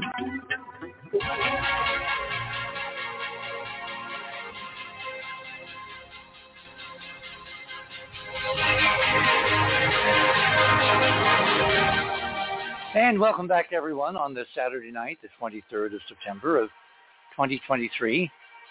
We got John Brandenburg with us, who thinks that my protocol for inveigling Avi Loeb into this briar patch is well thought out. He's my hero. Well, we'll see if he actually rises to the bait, because there is... Oh, he already has. Yeah, but all he has to do is look at the damn moon rocks, because there's not just chemistry and isotopes, there's machines. So you don't think he's going to take up the challenge? No, he may very well do it. He may very well agree with you. I think your suggestion is eminently reasonable. Thank you. Okay, Robert Morningstar, who was our civilian intelligence analyst, which very good, seems to be, Robert, kind of a contradiction in terms. Thank you, Robert, your thoughts? Given that you're really responsible for tonight. You know that, right? Yes, I know. I could have named the novel after you, Robert. I didn't, but I could have. I was so surprised when you wrote to me and told me the name. And Victor Norgard is the name. Yeah. A wonderful. You know what? That book, I asked experts about it, and Dr. Bruce Maccabee said that it was the most accurate book about UFO and the background of UFOs that anybody had ever written. And that's Dr. Bruce Maccabee. God. Yeah. Said that. Well, he actually sent me a private message saying that he really liked the novel and that it was really useful. Yeah, he was more glowing in his response to me. And he said that you had access to real files, but that you had to write it as a science novel. fiction. Yeah. Yeah, exactly. And speaking of science fiction, I'm so happy that you mentioned one of my favorite movies, The Mysterians. The Mysterians. There you go, which Robert. I aired. Andrew and I get together. We have a midnight movie club, and about 2 years ago, I said, you've got to see The Mysterians. That reveals so much. Alien abductions, the taking of the women, there they are, burying robots. Japanese women into these flying saucers. Exactly. Burying robots, earthquake-producing technologies. It's a classic. Tojo Productions. I recommend it to anyone. And bases on the moon. Exactly. Mm-hmm. Bases on the far side of the moon. So the only thing I didn't have in there was animal mutilations. Right. Well, you covered that with The Thing and James Arness. Yeah, James Arness. Now, I know. So okay, Robert, we don't have a lot of time. It's amazing how 3 hours goes. What are your thoughts of the thin sections and the machines? The thin sections show nanotechnology, and remember, I looked at that black and white, and when I said to you, what the hell is that? And I said, it looks like the inside of Andrew's desk, because I imagine protractors and straight edges and slide rules and all kinds of... You know, what's so weird is when I looked at it again, because again, one of my cliches, what you can't imagine, you can't see. I never imagined that this stuff would survive pounding and pounding and pounding. And then I did a little calculation, and I realized that most of the redistribution of the regolith, which is the lunar soil filled with the rocks and the junk, is far enough away so that the shock waves penetrate, but the temperatures, the high temperatures that vaporize things, are really restricted. So basically what meteors do when they impact the moon is they redistribute the rubble over and over and over, and they smash it smaller and smaller. So if I'd had my head on, I would have thought decades ago, oh my God, we need to look at the rocks. They compacted that. I have a surprise for you. The reason I recognize that stuff is that I held breccia and northrisite, different samples of moon rocks, and I studied them under the microscope. And it's just a coincidence. Last night, Ron asked me why all the samples that the U.S. government gave to other countries turned out to be fake. And I said, because I believe there are fossils embedded in some of them. Yes! And the Russians. Remember the Lunacods? Remember the Russians with the Lunacod series, the unmanned rovers that they got to the moon, bathtub size, with lids and solar panels. They had drilling equipment. They were able to collect and send back to Earth unmanned samples. And really quite a remarkable achievement. There are all automatic back in the day of tubes, practically. And they were able to analyze them, and they published papers showing fossils and biology in their samples, and none of our guys ever even responded. That's why I said to Ron, there are fossils embedded in the samples. Now, during this conversation, as I wanted to show you some of the samples of the breccia that I had studied, I came across a breccia that has microchips embedded in it. It's the last picture that I sent you, and you can see the grid pattern in the broken microchips. It's the one that's a kind of green sample with blue chips in it, and they are rather large, and you can see exquisite grid patterns, parallels. You mean like printed circuits? Yeah, printed circuits, exactly so. Yeah. Okay. It's amazing. Well, form follows function. John, I'm going to send you an even better picture of it tomorrow so that you can study. Oh, very good. Okay, what we're going to do for everybody who's not seeing samples from Robert or from anybody else, because Ron's not connected, his data, neither is Andrew, we're rerunning this show tomorrow night, because it's so damn important, and the only way you get through the noise curtain these days is to be a signal, a redundant signal. So we're replaying this show tomorrow night for everybody out there. If they want to save, pennies and not subscribe to Club 19.5, tell your friends, your family, the people who have been skeptical of what you've been interested in, tell them to listen free tomorrow night to the other side of midnight. We'll go through this whole thing for them, And it's something they need to know because I believe, John, your nuke was a warning. Someone wants us to stay in prison, and they're not happy with where we're going, the direction of disclosure, the direction of making these weird, things that go bump in the night part of mainstream culture, both at the DOD and at NASA with formal offices. And frankly, I think they followed up what was very subtle in 2014 with what they did to Maui, because Maui was an attack by enemies, not from Earth. I would bet dollars to Navy beans, because the technology is nothing that is loose on planet Earth. Certainly a horrendous disaster. And I there's think no it was explanation for it. I'd like to say something about Oumuamua. Okay, and then I'll say something. I read about Oumuamua 27 years ago when I picked up a book by Gurdjieff. It's called Beelzebub's Tales to His Grandson. In that novel, he describes Oumuamua to a T. It's called the spaceship Karnak. And he gives a very unusual account of the evolution of human beings by extraterrestrial engineering. He says, I'll read you the short sentence which describes it. It says that there were two satellites which broke off a planet during its early phase after it was hit by a comet, and they took orbits around the Earth. One was the moon, and the second body, unknown to mankind, is called Anulios. But listen to this. In order to maintain cosmic stability, it was necessary that both bodies remain in Earth's orbit. To ensure this stability, men were required to emit a certain substance. An artificial organ was implanted into all human beings by the high powers, making them oblivious of this mechanism, but causing psychological side effects such as vanity, pride, and other vices. They caused to grow in the three brain beings there in a special way at the base of their spinal column, at the root of their tail, which they also at that time still had, and which part of their common presences furthermore still had its normal exterior, expressing the, so to this day, fullness of the inner significance. Gurdjieff was one of the most brilliant men of the 20th century. When was this written, Bob? This was written, he dictated it between 1927 and 1929. And many years ago, I read an account of Hitler saying that he had met the Superman, that he had stood in his presence and trembled at his presence. And I said, my God, what is this guy? And about 5 years ago, I found out that he was talking about Gurdjieff. That's rather significant.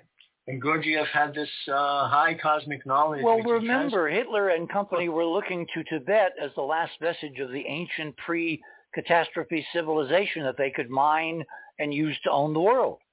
Yeah, the Atlantean root race. I wanted to ask John, what tipped off Avi Loeb to go and look in that region of the Pacific Ocean for what he found?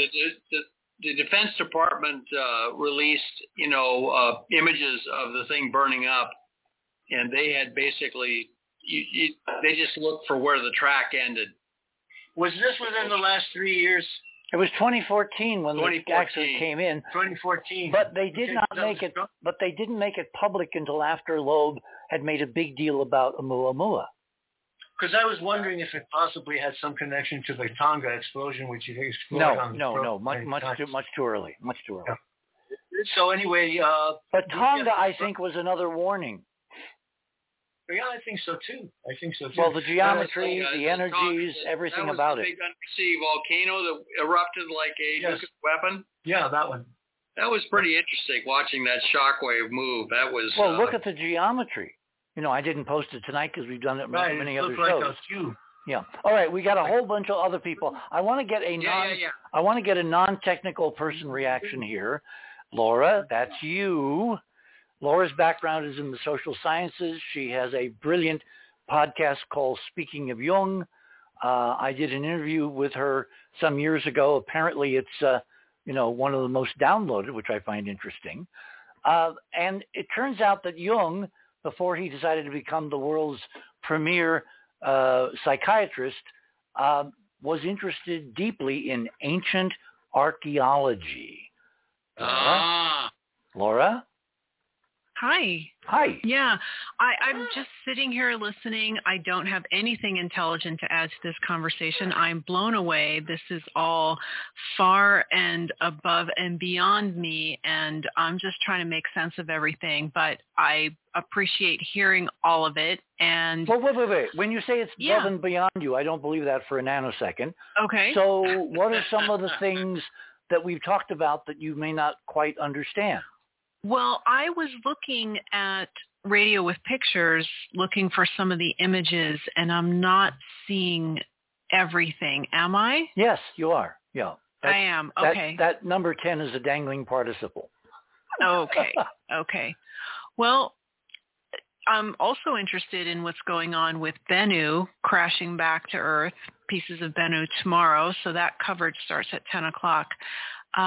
Yeah, you're definitely onto something. I did post on Twitter or X. Avi Loeb does not have a personal Twitter account, but the Galileo Project does. So I told him you guys were talking about him tonight, issuing him a challenge. So that's out there. Well, I have tried for, 6 years, 7 years? I started this, back in 2014 with the Pluto flyby? I've been at this a long time. He has never responded to me. We had one brief conversation. He said it was too late at night, 10 o'clock here. He's back east. He's Boston, Cambridge. I thought to myself, well, if you're trying to change the world and introduce ET artifacts, the least you could do would be to take a nap. And, of course, he's been on George. He's been on Clyde. He's been everywhere. He will not come on this show. So I have a feeling it has to do with the Muamua, but I can't be certain. But I do have contacts, one-hops, as we used to call them, people I can talk to and they can talk directly to him. By hook or by crook, and with the help of this audience, we're going to get Loeb to take appropriate position and test the hypothesis, given that so far every single member of the panel who's been on says they see the artifacts, they see the micro machines, they see the geometry.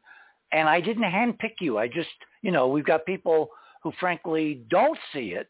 And we have one of those with us tonight, I think. Do you want to come on and sign in? You got to give my name. Oh, well, I didn't want to put you in a rough spot. Barbara does not, at least as of yesterday, did not see what we're talking about. Has anything changed? Barbara Honegger. Well, first off, don't put words in my mouth, please. But I am impressed with number 7. And I believe that's the first photograph that you sent to John Brandenburg. Mm-hmm. That is very interesting. My first thought was, why couldn't all of these thousands of thin slices of these are moon rocks, correct? These are moon rock brushes. Yeah. Why couldn't artificial intelligence be applied to, even though they're thin slices, for looking for patterns across these Well, things? Of course they can. And that's why what Nelson said at the pre-press conference 1 hour on Thursday about the study and the setting up of the UAP office and all that, he said AI and ML, and I had to look up ML, it's machine learning. In other words, they're dependent overwhelmingly on looking at what we already know is out there with AI, because AI is the new God. Notice that Barbara does not trust humans, but she will trust a computer to tell her that something is artificial. That's how far we have come. No, that's not fair to me, Richard. To say I don't trust. I'm being a little facetious, dear. Come on, we know each other You're long being enough. very facetious. Okay. But anyway, I am impressed with number 7. There's something extremely unusual about that. It looks like a multifaceted jewel. It definitely does not look natural. With wires, which are three-dimensional, they're cylindrical. And one of them... Well, I don't know about wires, but... Well, look. See, you need to understand what light does when it hits geometry. And that's where most of our educations were woefully deficient. Some of us have been doing a lot of, post whatever work, but most people look at these things and they have no basis for even understanding what they're looking at, let alone its three-dimensional nature. Well, that's my point. It seems to me that maybe AI, and I don't think we have to wait for somebody else. It seems to me that there should be some kind of AI program that you yourself could probably get online and apply to, for instance, number 7, to try to pull out of this thin slice what are the possible three-dimensional geometric formations or geometric forms. I'm so glad you brought that up, because let me give you a little more background of how I intend to approach the analysis. Every time you do a thin section of a rock, a thin slice, the rock is deficient by one slice of itself, right? Mm-hmm. If you do enough slices, you literally section the entire rock into a huge collection of thin sections, right? Which are like cross sections of a three-dimensional something buried in the rock, in the matrix. That's exactly my point. I think we should be able to reconstruct the three-dimensional object. Now, is NASA willing to sacrifice a rock or two and thin section the entire thing to build up a three-dimensional image? It doesn't have to, because you can do the same thing now with X-rays, with X-ray fluorescence, with beam analyzers. In other words, you basically thin sectioning is the inverse of what we call 3D printing, which is made up in a machine of a matrix, putting coatings down, letting them set, putting another coating down, et cetera, right? So this is just the reverse.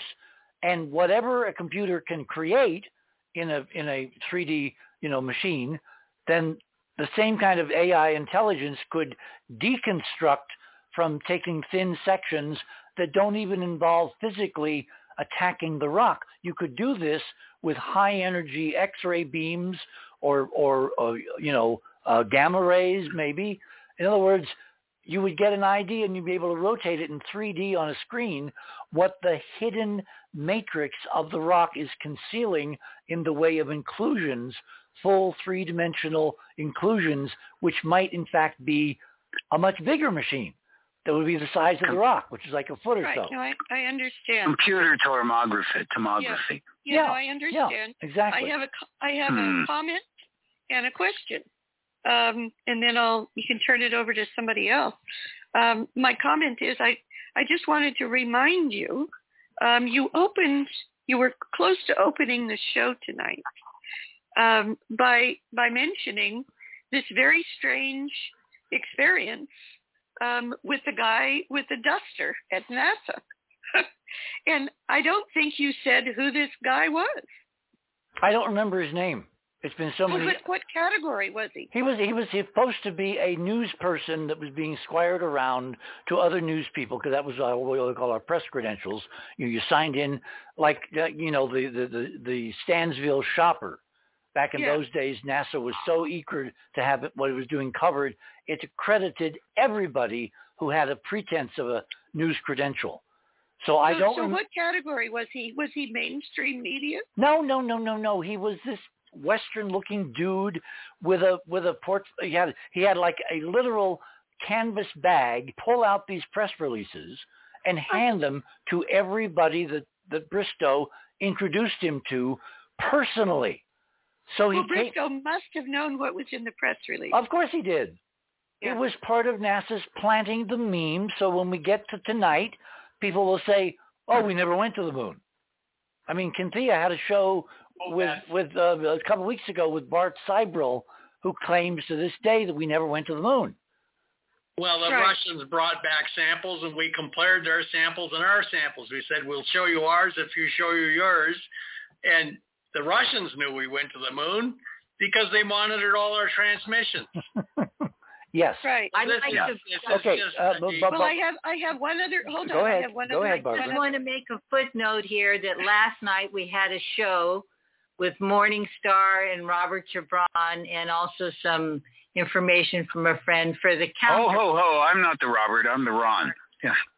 I said Ron and Robert as a counterpoint there you go. to the previous show. So we were doing bookends, both sides of the topic. Back to you, Barbara. Absolutely. Yeah, well, I just wanted to make one other comment, and that is also close to the beginning of tonight's show. You mentioned, of course, Apollo 11, which was in conjunction with this guy with a duster, passing out these strange press releases. Mm-hmm. And I just want to remind everybody on previous shows, I've done at least 2 of the Other Side of Midnight shows on the interview that I did with the Navy officer who was the Navy's weatherman at Pearl Harbor at the time of Apollo 11. And as you know, he literally saved the Apollo 11 astronauts, Neil Armstrong and the other 2, from certain death upon splashdown by checking the weather over the pre-programmed splashdown site. And he determined, using the Corona satellite that, the Corona satellite was turned towards the moon, right? They used the Corona satellite photography to determine that over the pre-programmed splashdown location, there was what was called a vertical 250-mile-an-hour vertical whirlwind called a Screaming Eagle Formation that would have completely torn apart their parachutes and they would have died upon splashdown. And so he was able to get the location changed because synchronistically he still was cleared for the Corona satellite program. And he got the splashdown location changed a little bit further to the east. And this information finally was able to be published 30 years afterwards. It had been classified for 30 years. And he came into my office at the Naval Postgraduate School shouting out, "I need a journalist." And he was ushered into my office. I was the senior military affairs journalist at the Navy Postgraduate School here in Monterey, and I got the story. And I'm going to send to Keith the article that was published in a DoD publication that I wrote based upon that. And his name was Navy Captain Sam Houston, direct descendant of the Sam Houston of Texas. Well, good. Wow. Good. Yeah. Richard, Barbara, Robert, anybody that'll listen, there's a detail about Avi Loeb's evidence that I haven't heard anybody consider. Well, John's the perfect person. Go for it. Yeah, okay. One of the things we can do in a lab with metal samples is determine if it's something like uranium. They actually have that catalog. They know where every place on Earth is, every single mine that produces it. And so they could run those tests on if there's uranium in there and see if it was terrestrially originated. And Very good, very good. They can do the same thing with the lithium too. Yeah, there you go. I think that's very important because my very first take on that was that this could be a cover story, that this is perhaps an Israeli nuclear-powered object, and that it's a really good cover story. I'd like to say something about item number 7 from Richard. Okay. My first impression immediately when I saw that large object in the upper left-hand corner, which you say had the wire, I said to myself, that looks like a piece of crystal memory. And so... yeah, it does. Yeah. A microchip in the recent breccia, the last piece I sent you, and I think that is crystal memory, and so you may be finding pieces of a gigantic computer or a microcomputer that was obliterated and compacted in that breccia sample. That's all. That's a very interesting idea. Okay, we've literally got about a minute till the break. Does anybody have something they want to leave as a cliffhanger for the next segment? Sure. You keep talking about wires, and you know I'm on board with this. I said, hey, that looks like a replicator chip, but you do find crystals with intrusions that look like fibers and or wires. I've got some sitting not too far from me on my shelf here right now, so that they might not be wires. The rest of it I'm fine with. Sure. Well, if they're not, remember, an ion beam microprobe literally thermalizes a sample like this on a microscope stand or in a vacuum and reads off at the atomic level the composition of everything that you point the beam at and makes a recording, spectrographic. And then you can do chromatography. You can do all kinds of physical analysis. So if we're looking at crystals, it will show up in the analysis. If we're looking at machines, that will show up. And Loeb is perfectly positioned because every sample, every 842 pounds NASA brought back is by definition not, under some kind of national security, whatever. It's public domain, and it needs to be publicly analyzed. Okay, we are at the... One way you could pitch this to him, by the way, is say, look for evidence of extraterrestrial and extrasolar materials on the moon, because they can tell by the isotopes. Yeah, they can tell that the iron isotopes in the sample they got were not from this solar system. Well, that's been part of the discussion we're going to have when we come back from the break. My guest this morning, John Brandenburg, and the entire Enterprise mission team has practically showed up here, which is very good. We will continue this discussion. I will give out phone numbers if you want to join us by phone or through Blog Talk, and you want to ask a pithy question of myself or any of the panelists. You're on the other side of midnight. My name is Richard C. Hoagland. We shall return.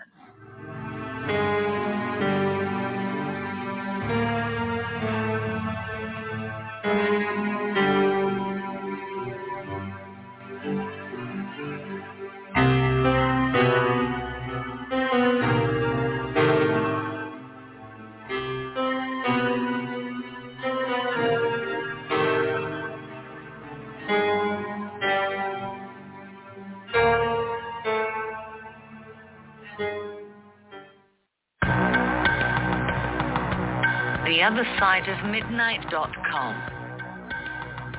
Talk radio with pictures on demand. Liberate your hyperdimensional time scale and non-linearly access over 400 hours of conversation at the cutting edge of science and thought. Join Club 19.5 to get access to exclusive content that fits your interests and time schedule. Filter episodes by guest or subject. Membership costs $9.95 a month, 33 cents a day. Listen while you travel or as an environment to your endeavors. 8 cents an episode, 2.5 cents per hour of content. theothersideofmidnight.com.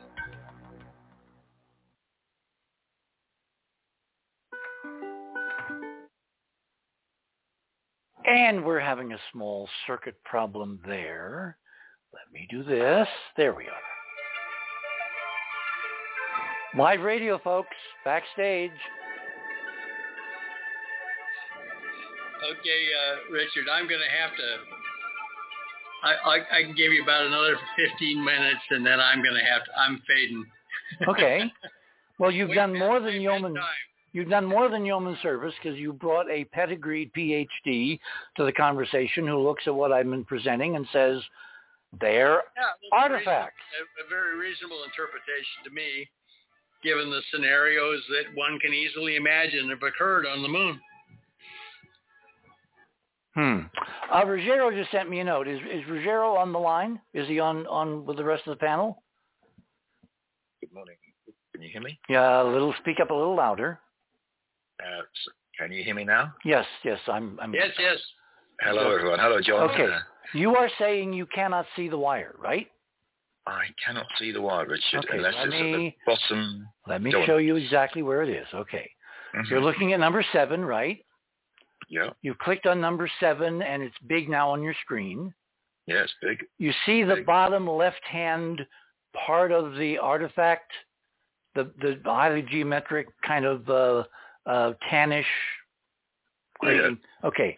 Look at the little white oval just to the bottom left of it, with something draped across it. Yeah, the bit that's bisected it through the middle. Yep. Okay, that little thing bisecting that little oval, that is one of the wires. It's three-dimensional. You can see the shadow. It's a cylinder. And then at the very bottom, it's trailed off as a little thread that disappears at the edge of the white oval. Oh, yeah. Now, the white ovals are caused by the saw slicing through this thin section. And diamond saws create heat.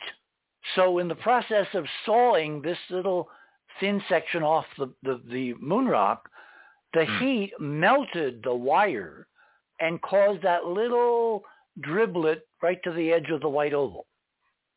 That's the melted wire. I see it. And it goes up, and then it branches, and it crosses, and there's another cylinder going down, and one at right angles. And, yeah, this is a three-dimensional. I think Robert may have nailed it. It looks like some kind of microchip. Yeah, when we spoke, like last week when I first saw these images, I said to you, it looks like a lead stained glass window. Yes, exactly. Yeah, it does. And the way you put together a stained glass window is the craftsmen use lead because it's low melting point, and if they have to replace a pane, it's not a pane to replace the pane. See what I mean? Yeah. And I lost my thread. I've only had But look at the rest of the image. The more you look, the more you're going to see. It's incredible. I didn't even know that was sliced across. I thought that was just the face of the. No. This is the little see rock. if we did enough thin slices, as Barbara said, we could reconstruct the whole thing because we're just looking. Think of it as a well, it's the inverse of the 3D printing, but it's also what you do in MRI machines with, I think Ron said it. MRI scans. Yeah, or a three-dimensional tomography is a technical name. All of these tools on Earth, we got 1,000 pounds. All we need is some guy to run point. And until Loeb says I'm not the guy, I'm going to let him run with this because he's got everything in place. He's got the technicians. He's got the technology. He's got the microscopes, the electron microscopes.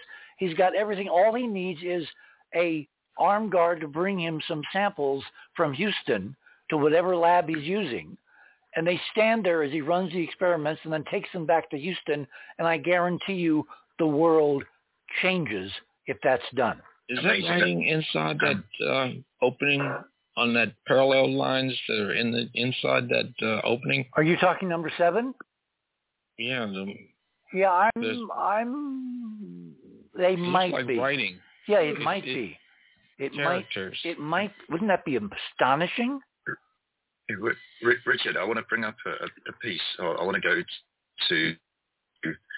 No, Keith has a really good point here because I hadn't really looked carefully, but that does look at. It almost could be writing. Go ahead, Brugero. Did you get the email?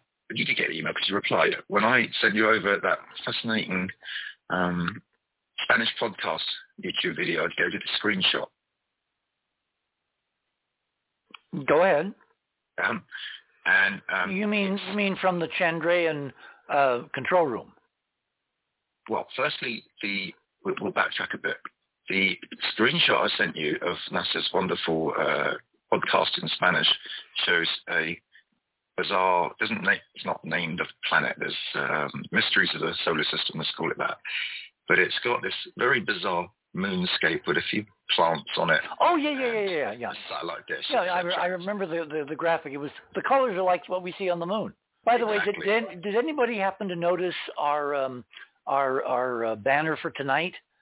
If you go to the top of the guest page or you go to the main page, it's sitting there. This is an Apollo 17 image of something called Tracy's Rock, because Gene Cernan, when he was investigating it, that's him on the left, the astronaut next to the rock, and the rover is on the right. First of all, notice the color. Yeah. Don't you find the color bizarre? I do find it. Isn't the moon supposed to be gray? Is that a real picture? Of course it's a real picture. No, I mean, all I've done is increase the saturation to bring out what they've been hiding for 50 years. The moon is a stunningly brilliant, prism dappled place with all kinds of extraordinary artistic, hint, hint, Cynthia, colors. Yeah. Colors that have no business being there. Unless, go ahead. Wait a minute, you're breaking up. I'm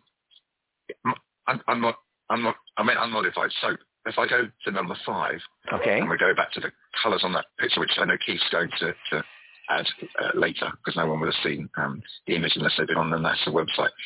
So to your point, number 5 brings in all those stunning colours that we've been seeing on the Chandrayaan mission, and that image that you just posted on the title screen. They're all in there on number 5, and we're seeing those reflections back on Chandrayaan, which they showed on that first video, which was on the Economic Times from the previous shows, which shouldn't have been there, and on the Chandrayaan flyby of the moon when they're coming down ready to land. You're seeing all these lovely, reflective prismatic colours coming through, and there they are on your little sample. And number 8, I don't even know what to make a manga movie. And, I think I'll open the floor back to the team. I think these rocks are outstanding and interesting. And I'd love to hear everybody's further comments. So. Okay. So who else have we called up yet? Well, I will jump in. Oh, there you are. There you are. The colors are amazing, of course. Any artist would love to paint these. And I guess each color is reflecting a different kind of material that it's made of. Well, and not exactly, because when you do thin sections, which have to be literally, hundredths of a millimeter in thickness, otherwise the rock is opaque. If you use polarized light, the light will refract through certain crystals with certain colors and other crystals with different colors. So it's not really a pigment. It's more the fundamental interaction of light and the mineral and the thickness and the way light waves bounce around and interfere with each other. It's more like the colors you see on a soap bubble than it is in terms of pigment. But, why are the colors between 8 and the others so different? Because it's different samples, different materials, different rocks. So it's not the lighting that's being applied to it. No. To do thin sectioning and to get petrology analysis, you basically keep everything else constant, thickness of your sample, light sources, polarization, all that, because the difference will show you different minerals reflecting or interacting with light different ways. Yeah, number 8 is a totally different rock. Again, only from Apollo 16. It's like I've got this huge candy store, and I've had no time to go through the shelves. You know how that feels. Oh, I do. So yeah, take a look. About number 7. Say again. I said I have one more observation about number 7. Okay. So we're looking at the what I call the crystal memory. If you go directly to the right, one below you'll see a brown circle, but if you go directly to the right, as I look into that, it looks to me like a section through a rusty bolt. Exactly. It's a nut and bolt. Bingo, Robert. Right? Bingo. Right. Yeah. Right. Fascinating stuff. Again, none of this should be here. All those white things, those are three-dimensional objects sliced by the diamond saw. So you're looking at the tops of them, and you can actually see, because the angle is not exactly 90 degrees, they have three-dimensional character, like the one on the far right. That looks like a big wire. Look at the upper left-hand portion about the 10 o'clock position. And it's like a cross-section, and it's overexposed, because of course the light value in this crystal is, or this sample is way higher than you can represent on one screen. But if you look carefully at all of these, and again, I picked them totally at random.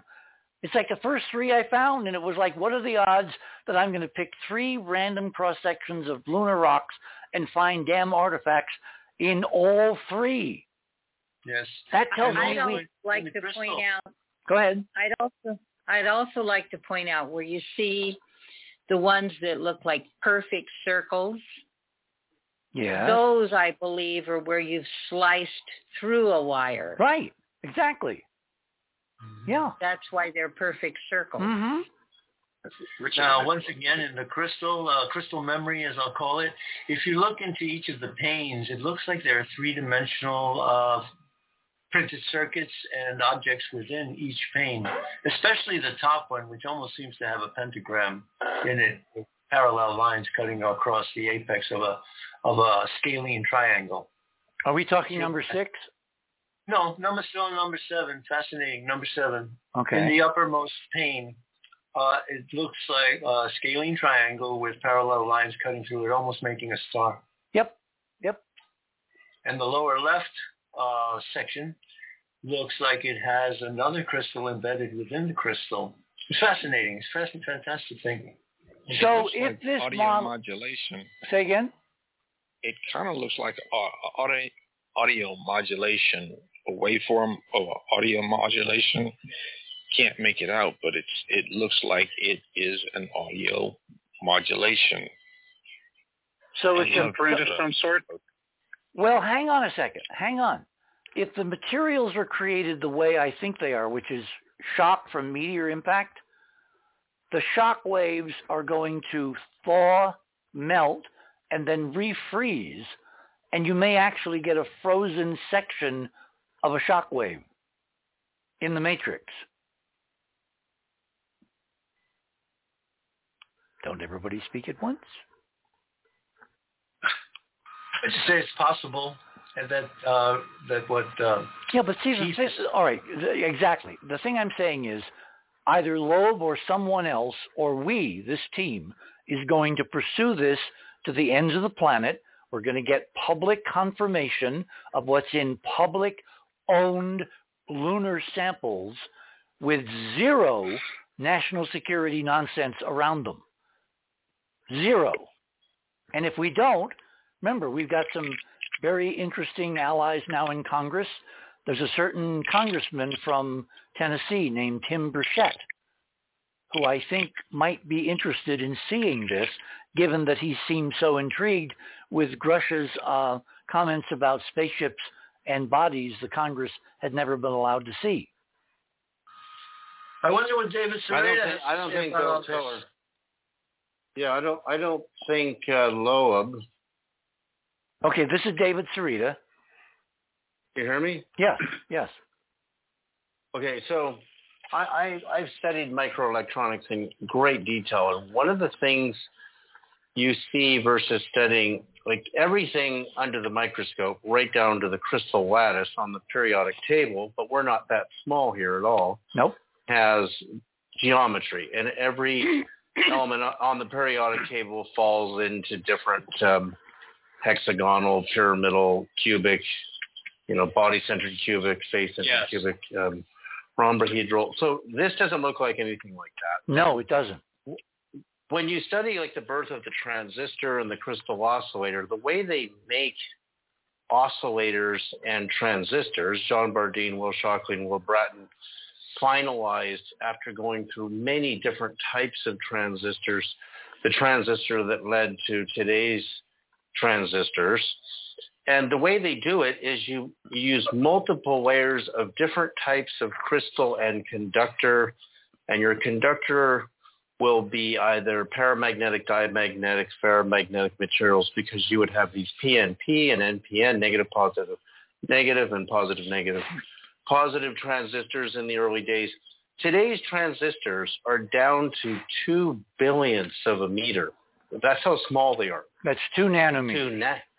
That's 2 nanometers. So what they look like when the first transistors came out are similar to item 7 in that you would put wafers of your conductor, and then your crystal would be fused in between those wafers to trap vibrations in what are called oscillators. Crystal oscillators are your frequency generators in your microelectronics. Your transistors used to be amplifiers, and then they got into gates, which are basically storing everything from colors and data and the same way like a magnetic hard drive works. Again, you'll have these little chambers. What interests me about this structure is from years and years and years of studying microelectronics and materials, it has all these interesting angles. And I got my protractor out. I'm zoomed way in. And when you zoom way in Photoshop, there are so many angles within angles within angles. Exactly. If you go further in, like go in on all those what look like chopsticks, and they have angles within them too. Like, and it's, oh my God, this is an interesting looking thing. And those angles you don't normally see in our microelectronics, but maybe I can understand the power and the significance of discovering the angle between two charge plates in a crystal oscillator may be very profound and something we need to research. Because I'm measuring angles with my protractor here, and there's some pretty interesting numbers here in all these different angles. And again, my favorite. This could... Go ahead, David. Go ahead. Well, I would say from studying the history, if you study the history of the crystal oscillator and the transistor and resistors, which are, have you seen those tiny, tiny little coils that were discovered in, I forget what part, in the Middle East, they found samples of what could be extraterrestrial micro material. Micro means millionth of a meter material. And you see these tiny, tiny, tiny, clearly they are coils. And coils act as resistors, and resistors build up magnetic fields. Yeah, but wait. David, you just said extraterrestrial. See, if our history is a lot more interesting than we've been allowed to know, and there have been previous high-tech epochs on Earth, then we could be looking on Earth, not at ET samples, but our own samples, human race, previous cultures 1 million years old, that everything else is gone except for the elements, and if it's properly matrixed, maybe some geometry is preserved, maybe. But it's much less prevalent than on the moon, because on Earth, as Robert said, or Ron said, or somebody said, it keeps getting destroyed and destroyed and destroyed and melted and remelted and moved around, and plate tectonics and erosion. The moon is passive, a huge museum by comparison. Mm-hmm. I'd like to say something about number 7 again. Okay. From what Keith observed and what David said, and I've been thinking about this during the show, it occurs to me that there could be sounds embedded in each of those panes. And with the proper technology and equipment, we could hear sounds from each of those panes the way Captain J.J. Adams heard the crow music in Forbidden Planet. Look, we may find an actual... We have no idea what 1,000 pounds of rocks from the moon, most of which have not been looked at, have not that been... One pane, well, we need to... Rich, electron scan microscope. Wait, is it Keith? Yeah, go ahead. The one pane that's got the trapezoid type shape to it, the longest one, with the brown, that is audio modulation. We're looking at half of the waveform. If we could take that, we could probably decode it, and we'd get some kind of audio out of it. Because that's what it is. That's audio. Exactly what I meant. Well, you can induce frequencies on them, and through feedback, they will resonate, and you can record that. Actually, Keith, you could copy that and rectify it so it's on a plane and play it through one of your sound generators. Up until tonight, our conversation, including ours, has been totally about remote sensing photographs, which show ancient civilization artifacts all over the damn solar system. But the turning point tonight is we now know where to find almost 1,000 pounds of physical samples, most of which have not been touched. That was NASA's philosophy from the beginning. Put most of it away for when technology advances over 10, 20, 30, half a century. Well, that's where we are tonight. We have incredible new technology which could tell us an infinite story about every one of those rocks and all the stuff imprisoned. All we got to do is open the damn doors and get someone to do the analysis. Well, Richard, if you have more than 1,000 pounds. Wait, I'm getting overlapping. Go ahead. I was going to say it has to be more than 1,000 pounds because Edgar Mitchell brought 800 pounds himself on Apollo 14. No. None of the missions. Yes. No. Wrong. The total poundage that we have from every mission is 842 pounds and change. But that's overwhelming. The thing I got from Ed Mitchell is he brought back 800 pounds, and most of it was limestone, and it showed that there was a lot of water on the moon. Send me a link, because I remember I have kind of been immersed in this since Apollo. Yes, I know. So have I, and I knew Edgar Mitchell. And then he obviously misspoke. I published a monograph from the University of Tennessee. I would say that Mitchell misspoke because the total is under 1,000 pounds from 6 missions. See, Richard, if that geometric structure on number 7 is conductor and semiconductor material, the probability that it's microelectronics or even, like the first transistors were big. You could see everything with your eye. Oh, yeah. And then they got smaller and smaller. And this isn't, we don't know, what's the size scale of this photograph? What I'm saying is if there's conductor and semiconductor layers in there, the chance that it's an electronic component is very high because nature doesn't do that very often. I mean, yes, it does.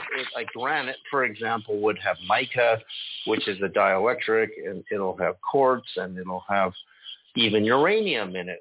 But, I mean, the way it's structured, I mean, I've looked at crystals all my life, including under the microscope, and studied them. And if you talk to John Hutchison about this, who also has a wealth of experience, I mean, for example, a capacitor, right? A capacitor stores electric charges between wafers of conductor and semiconductive layers, and the Casimir effect, right? You're looking at but what's interesting about this guy is it's got all these angles in it, and what has the Casimir effect got to do with it? Well, because when you build something, I have to step in occasionally. No. Right. Go ahead. If you build something with wafers that are really close together, they can trap an electric charge between them, and the semiconductor material between those darker lines, which could be a conductor material, would create a Casimir effect. But if the plates touch, then the charge basically dissipates. It shorts out. Yeah. But there may be something about angle in if you look at our microelectronics, you don't see angles like this, but maybe there's something we're missing. Well, take a look angles. at number 8. My favorite of the 3 I put up tonight is number 8 because it's I know. It's shadowed. It's incredible. It's shadowed. It's 3-dimensional objects. It's not crystals. It's machines. It's fractured, broken machines. There's cylinders. There are cones. There are right angles. There are plates. There's 3-dimensional right angle geometry like the one on the bottom left corner just above the Enterprise mission logo. I mean, and again, this is totally at random. I didn't pre-select. I just took bing, bing, bing and looked at them and went, holy cow. It looks like there's your size scale.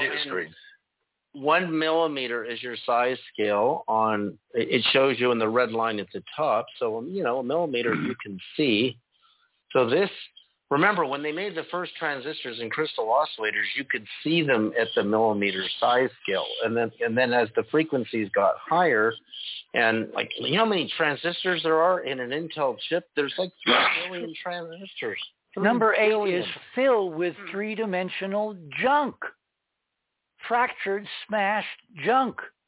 I know, but if you zoom in on that with an electron microscope, we might see, like you should see what oscillators look like today in an iPhone. You have to get down to the billionth of a meter scale camera, electron microscope, to see the machine. I mean, the machine level, the mechanistic level today is so tiny you need electron microscopes to see it. We're looking at 1 millimeter here. So each one of these very interesting looking pieces, if we could find out what each one of those different colors and the gray and the silver are made of. That's what ion microbeams will let you do.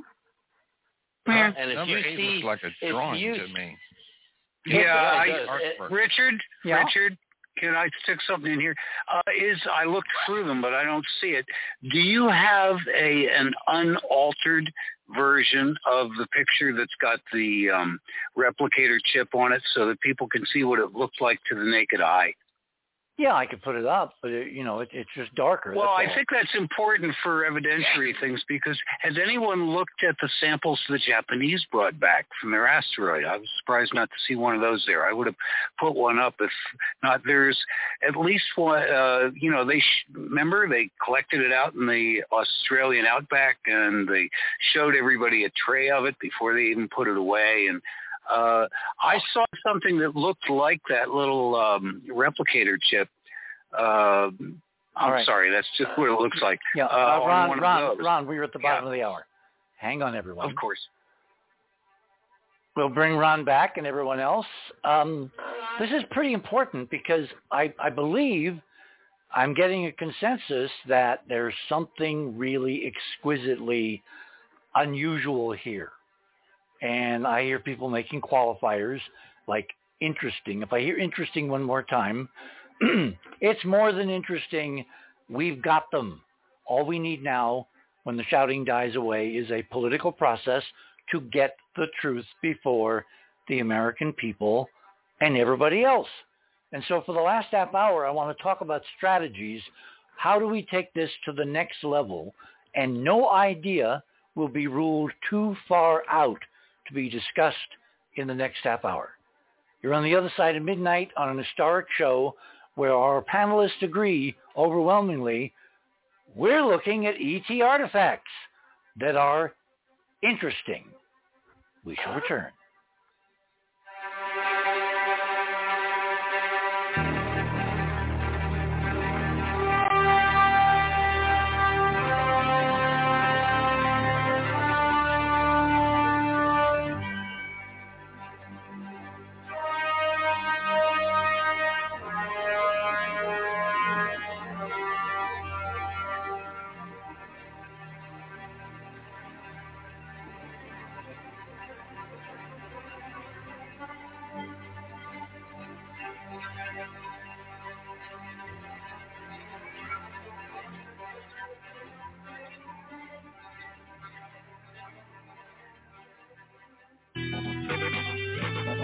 theothersideofmidnight.com.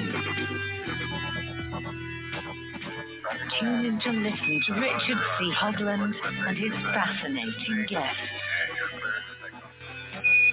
Join Club 19.5 to get access to exclusive member benefits. Listen to past episodes anytime on any device. Search the archives of over 180 episodes. Membership costs $9.95 a month, 33 cents a day. Support the broadcast that provides you with the most interesting conversation available. Talk radio at the cutting edge of science and thought. theothersideofmidnight.com.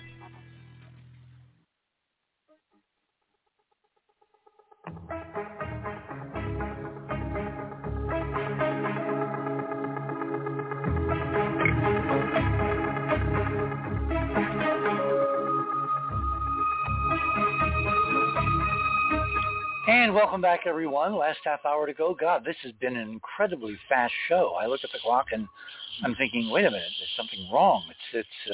We need more time.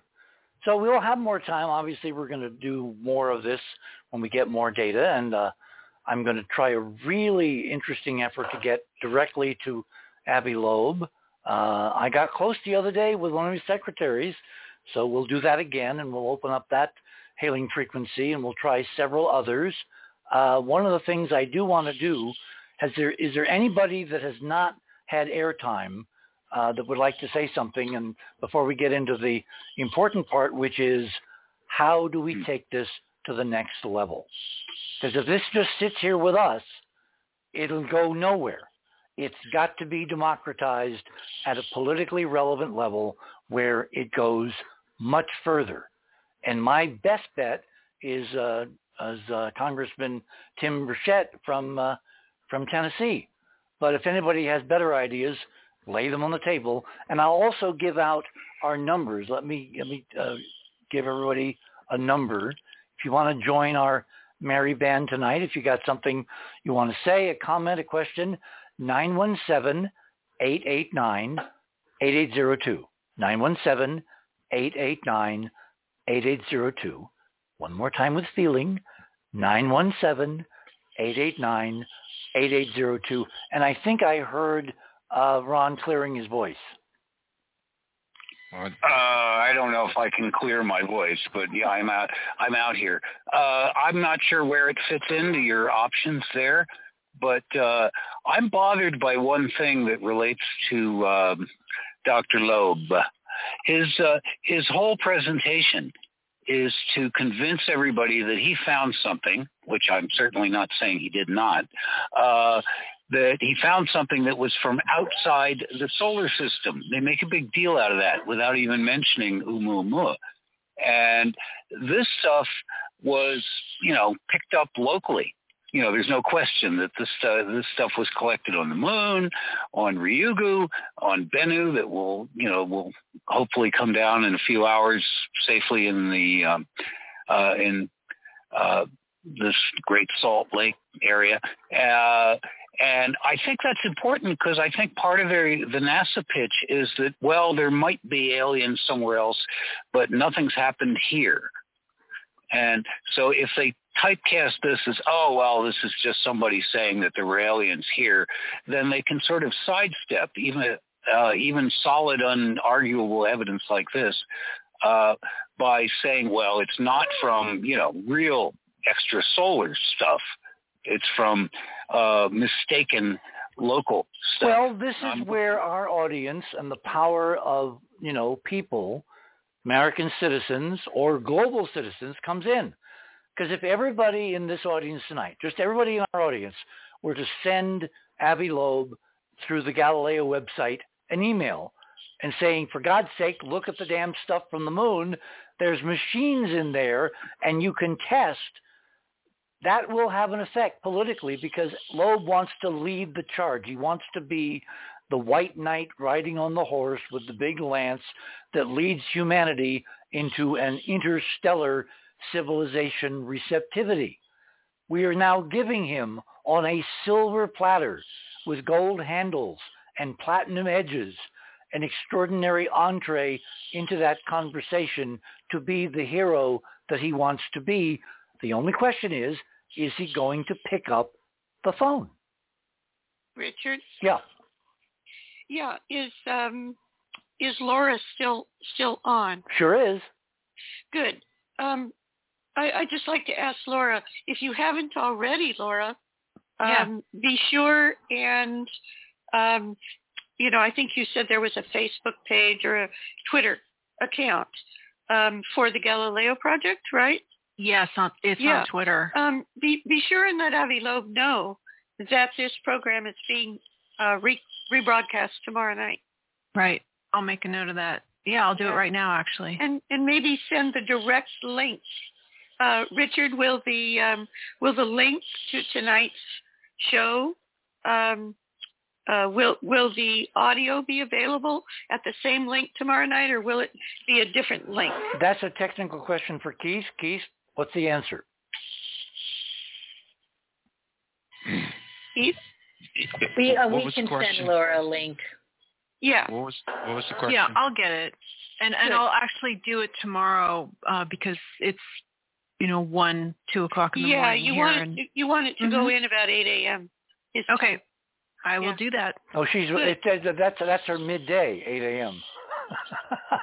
Right, exactly. Hey, Richard. Exactly. Richard, yes. I'm zoomed in really far now, and I can see a coil. Super! Because John, I'm zoomed in. I think Brandenburg is left. As John left, I'm not looking at the right screen. Which image is that? Yes, John had to leave. Right. Okay. When I first 3 days ago, when I ran this stuff by John, not knowing what he would react, the first thing he said was, "Do you see any gears?" And I said, "John, why are you back in the 18th century? Interstellar extraterrestrials do not use gears. They use friction fields and manipulation of the torsion field and all that. But if you found a coil is a coil is a coil, and you can't build electronics without coils." Yeah, I can. Super. The way you do this is you take it in Photoshop, adjust your brightness. Even those bright cross sections, you can really drop the brightness down and see structure. But in the lines, in all these angular lines in number 7 in the geometry, I believe I'm looking at a coil there. Now, I've seen these tiny, tiny coils, like I said, in material that has been retrieved. And those coils I'll actually have to get pictures of for a follow-up because they're so small. The size scale of those coils that have been found in extraterrestrial crash retrieved material are clearly coils. They're not random, natural kind of coiling or spiraling. But the fact that probably the size scale that I'm looking at right now, the fact that those slices that are all like chopsticks that form all these angles, I'm looking at one of them right now. Some of them have violet purple cell structure, which is very odd for if it was pure conductor material. It's got there's more structure within the structures. Remember the so-called smart material that Art was analyzed years ago called Art's parts. One of the things that stood out was it was made of micro layers, a layered composite technology that can only really be done in a vacuum and probably 0G, which indicated an extraterrestrial technology that at the time that Art got it, we didn't have on Earth. So those layers are conductor. Well, I can well imagine that we're dealing with a technology which goes down and down and down, and each layer does something else, and there's cross linkages and communication and pulses and timing and resonance. In other words, we're looking at 1,000 pounds of stunning ET technology on Earth, and we know it's addressed. I think Avi Loeb's the wrong guy. I think William Tiller, if he's still alive, because and Gary Nolan, who's at Stanford, you need a microelectronic expert to take this on. And Avi Loeb is not that guy. I mean, he might act as a manager of the project and get microelectronic experts. Well, given that politically he is. What was that? Is that Ron? No, I'm on your side, Richard. I think Avi Loeb is the perfect choice. Well, we start with the political, and then we move in a multidisciplinary, simultaneous front to contact other people that we know. David knows a hell of a lot of people. He's been around the high atmospheric, very thin stratosphere of this, government technology and development for decades. So whoever you can reach out to, everyone take this as a mission. Take one person who you might think could open the door to getting public analysis and confirmation, because that's the key. We don't want anybody doing all this behind closed doors and saying, "Oh, we didn't find anything." No way. And legally, we've got the NASA charter on our side. This has to be done in public. Also, go ahead. Fuji is about to come out with an affordable 100 megapixel SLR. Oh my God. It's going to come out in the next few weeks. And if you photograph this same sample at 100 megapixels and you do what I'm doing now, you're going to get pretty incredible data. Keep in mind, I did not parse. I did not look for the best resolution. I didn't look for, TIFF images as opposed to JPEG. I just quick grabbed 3 that looked to me eyeball, and the more I looked, the more I found, and they're totally unselected. They're random, and if you got 3 out of 3, how much does that mean for the 842 pounds of samples? It means they're chock full of incredible breakthroughs. Incredible. Yeah, there's layers within layers, and even the resolution you have here, this JPEG, and I can see, like I say, coil structures, cell structures. I love number 8. My favorite tonight is number 8. I know the others are more winsome for some, but number 8, look at all that 3-dimensional geometry. That's not crystallography. That has nothing to do with the way minerals melt together in a volcano. You're not that far yet. Yeah, you're not down that small. I can look at electron microscope of uranium, and when you see it's really interesting. When you look at natural crystals, it doesn't matter what it is on the periodic table, it doesn't look like this. Until you get right down to the crystal lattice scale, you'll see geometry at that scale. That's atoms building molecules. But at this scale, we're at 1 millimeter. To see this kind of geometry at 1 millimeter in natural crystals, of course you can see natural crystals. You can. But it doesn't look like this. This isn't what... just doesn't look like this. This almost looks like scrap metal. Yes, it does, because it's fragments. It's pounded. Yeah. Look, back during the Cold War, remember the Air Force wanted umpteen million nuclear weapons, and at some point the other side said, wait a minute, how many times can you bombard the Soviet Union before you're simply making the rubble bounce? What we have here is an example of impacts over billions of years that have made the lunar rubble bounce. And every bounce makes it smaller and fragmented and tinier. I'm surprised we have things that are of this size, given the nature of the lunar surface. But I will add, I want everybody to go to my number 9. I found this the other day, serendipitously, not looking for it at all, looking for something else. It turns out this is a 1999 total eclipse photograph taken during the eclipse that crossed in August 11th, Europe. And it was taken by a German astronomer with the ESO observatory, taken somewhere in mid-Europe, probably in Germany, and it was taken through a Polaroid filter, 2 crossed Polaroid filters, which for some reason he figured out to do. And what you see there is the signature of cross Polaroids on the corona, but the moon is surrounded in this particular photo with a stunningly forward scattering light ring, which is the damn lunar dome. We're dealing with a technology in the dirt, in the regolith, in the breccias, in the rocks the astronauts brought back. We're dealing with a range of technologies, from people who build little houses, like Quonset huts, all the way up to the folks who redesigned the solar system and left domes around at least the moon and Ganymede for us to wander about in and wonder who did it. So we have a stunning opportunity here. I want to devote the last 15 minutes to how do we get this across the finish line. No ideas are too far out. Who wants to begin? Barbara, you're our political expert. How do we get people in the know to pay attention?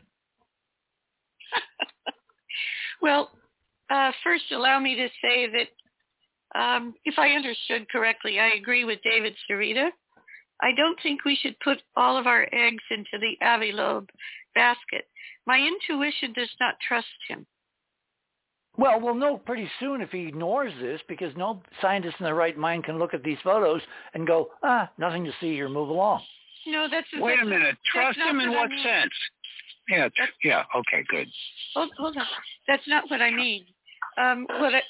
You hinted at it, Richard, if I understood your hint earlier in the show tonight, and that was when you said you asked a question of someone else to the effect that, well, don't you think that the Department of Defense chose Avi Loeb to go look at this thing, to follow the track to where it crashed? Yep. I think that it is passingly strange that the U.S. Defense Department would choose Avi Loeb. Well, how do you know they did? Well, that's what. Well, that was my hypothesis, because what are the? It's kind of like my Casablanca reference earlier. You know, the other great one. You know, all the gin joints in all the world, she came into mind. That kind of thing.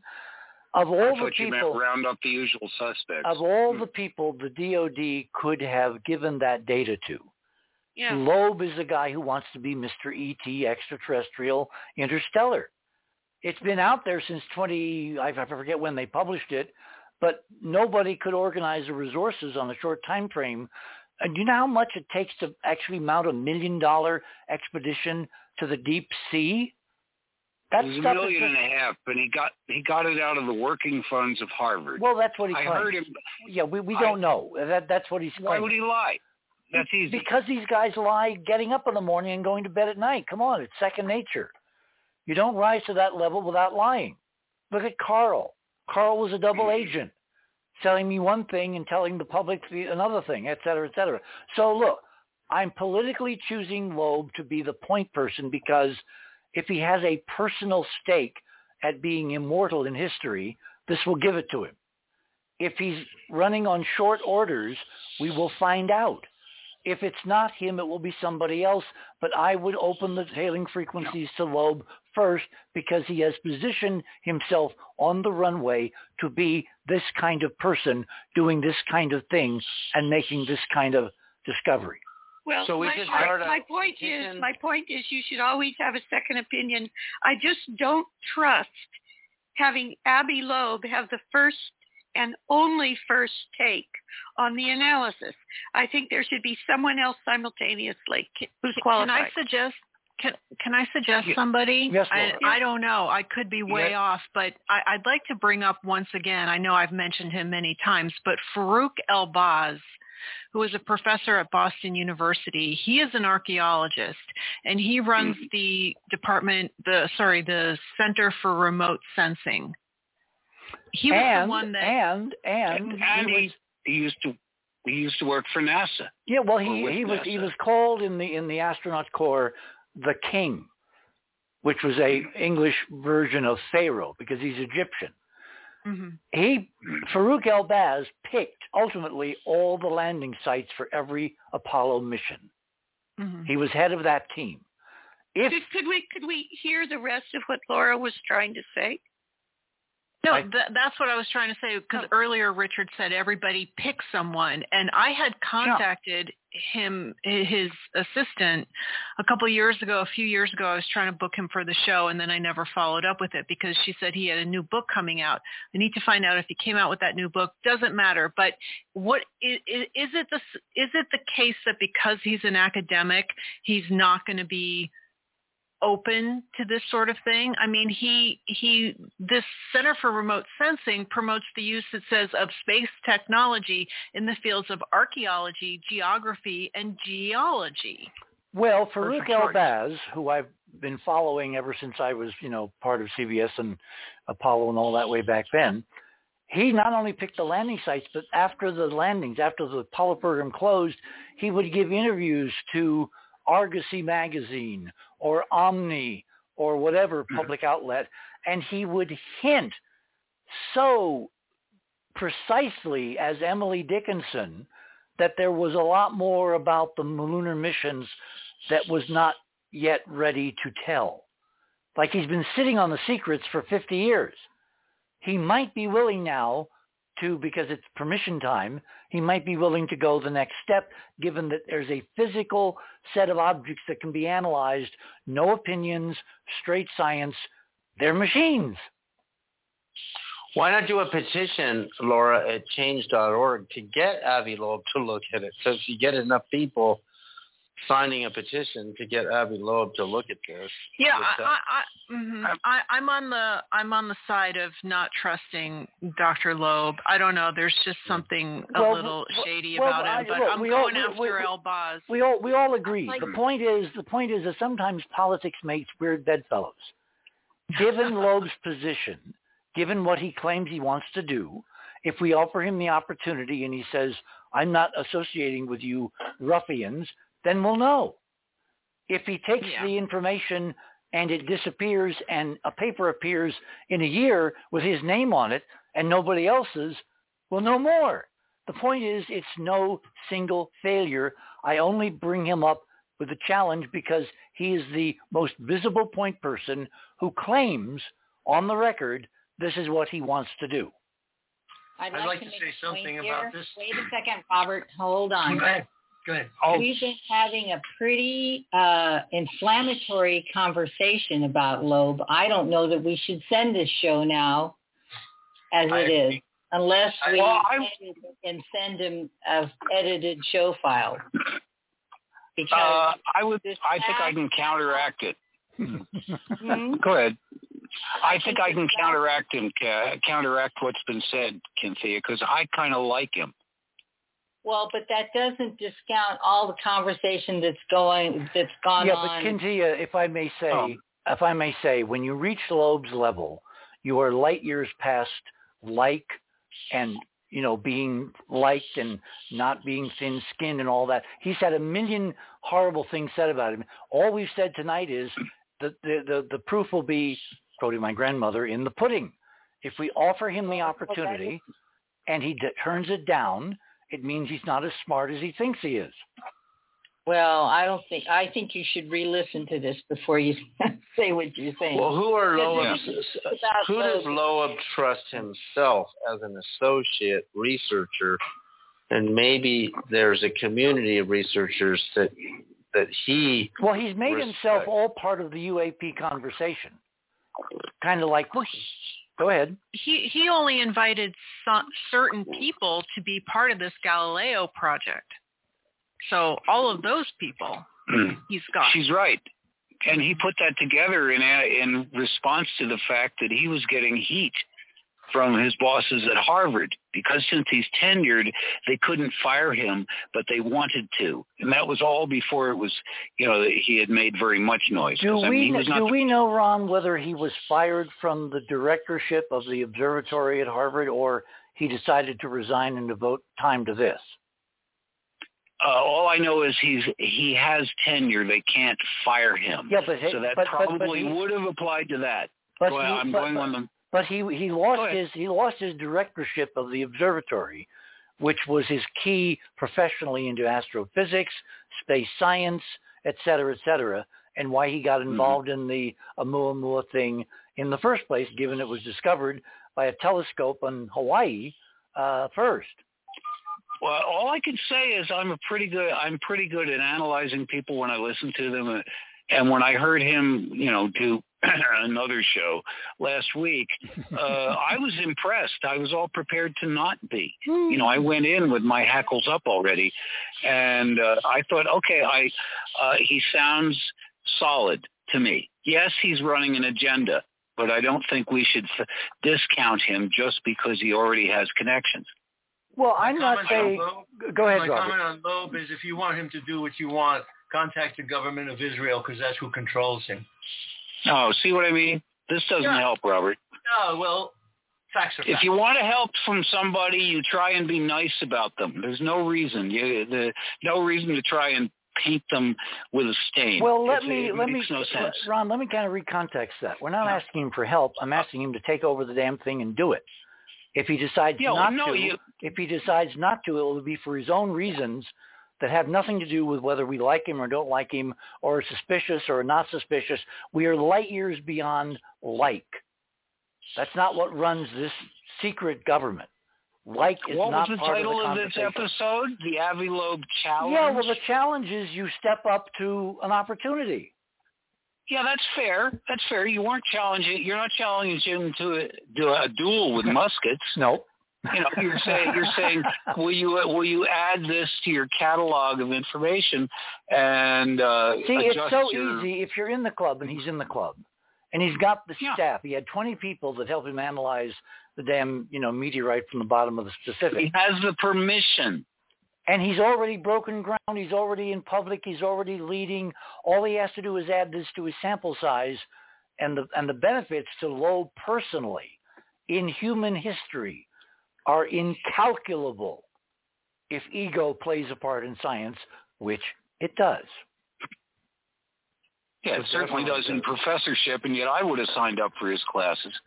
The thing is, Richard, I think Ron nailed it. I know there's only 60 seconds left, and that is they're deflecting everything away from our solar system. This goes back to 2017 and Representative Dana Rohrabacher when he asked the NASA officials, was there ancient civilizations on Mars? No.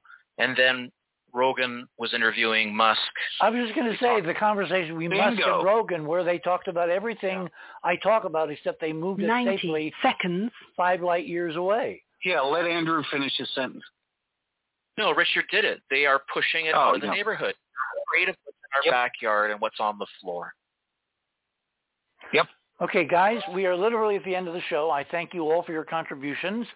I love the fact that everybody sees what's there. The next question, of course, is who is going to bell the cat, which means who is going to approach Loeb, and obviously that's going to be me. So until tomorrow night when we run this all again, I want to thank all my guests tonight, too numerous to mention. They're on the website, detailed biographies, but tonight their reaction at looking at the inexplicable and seeing what is there is a memory I'm going to take forward into a very uncertain future. So until tomorrow night, where you hear all this again, but get some more people to listen because they need to hear it first and fresh. Remember, third star on the left, straight on till morning. Good night, everyone.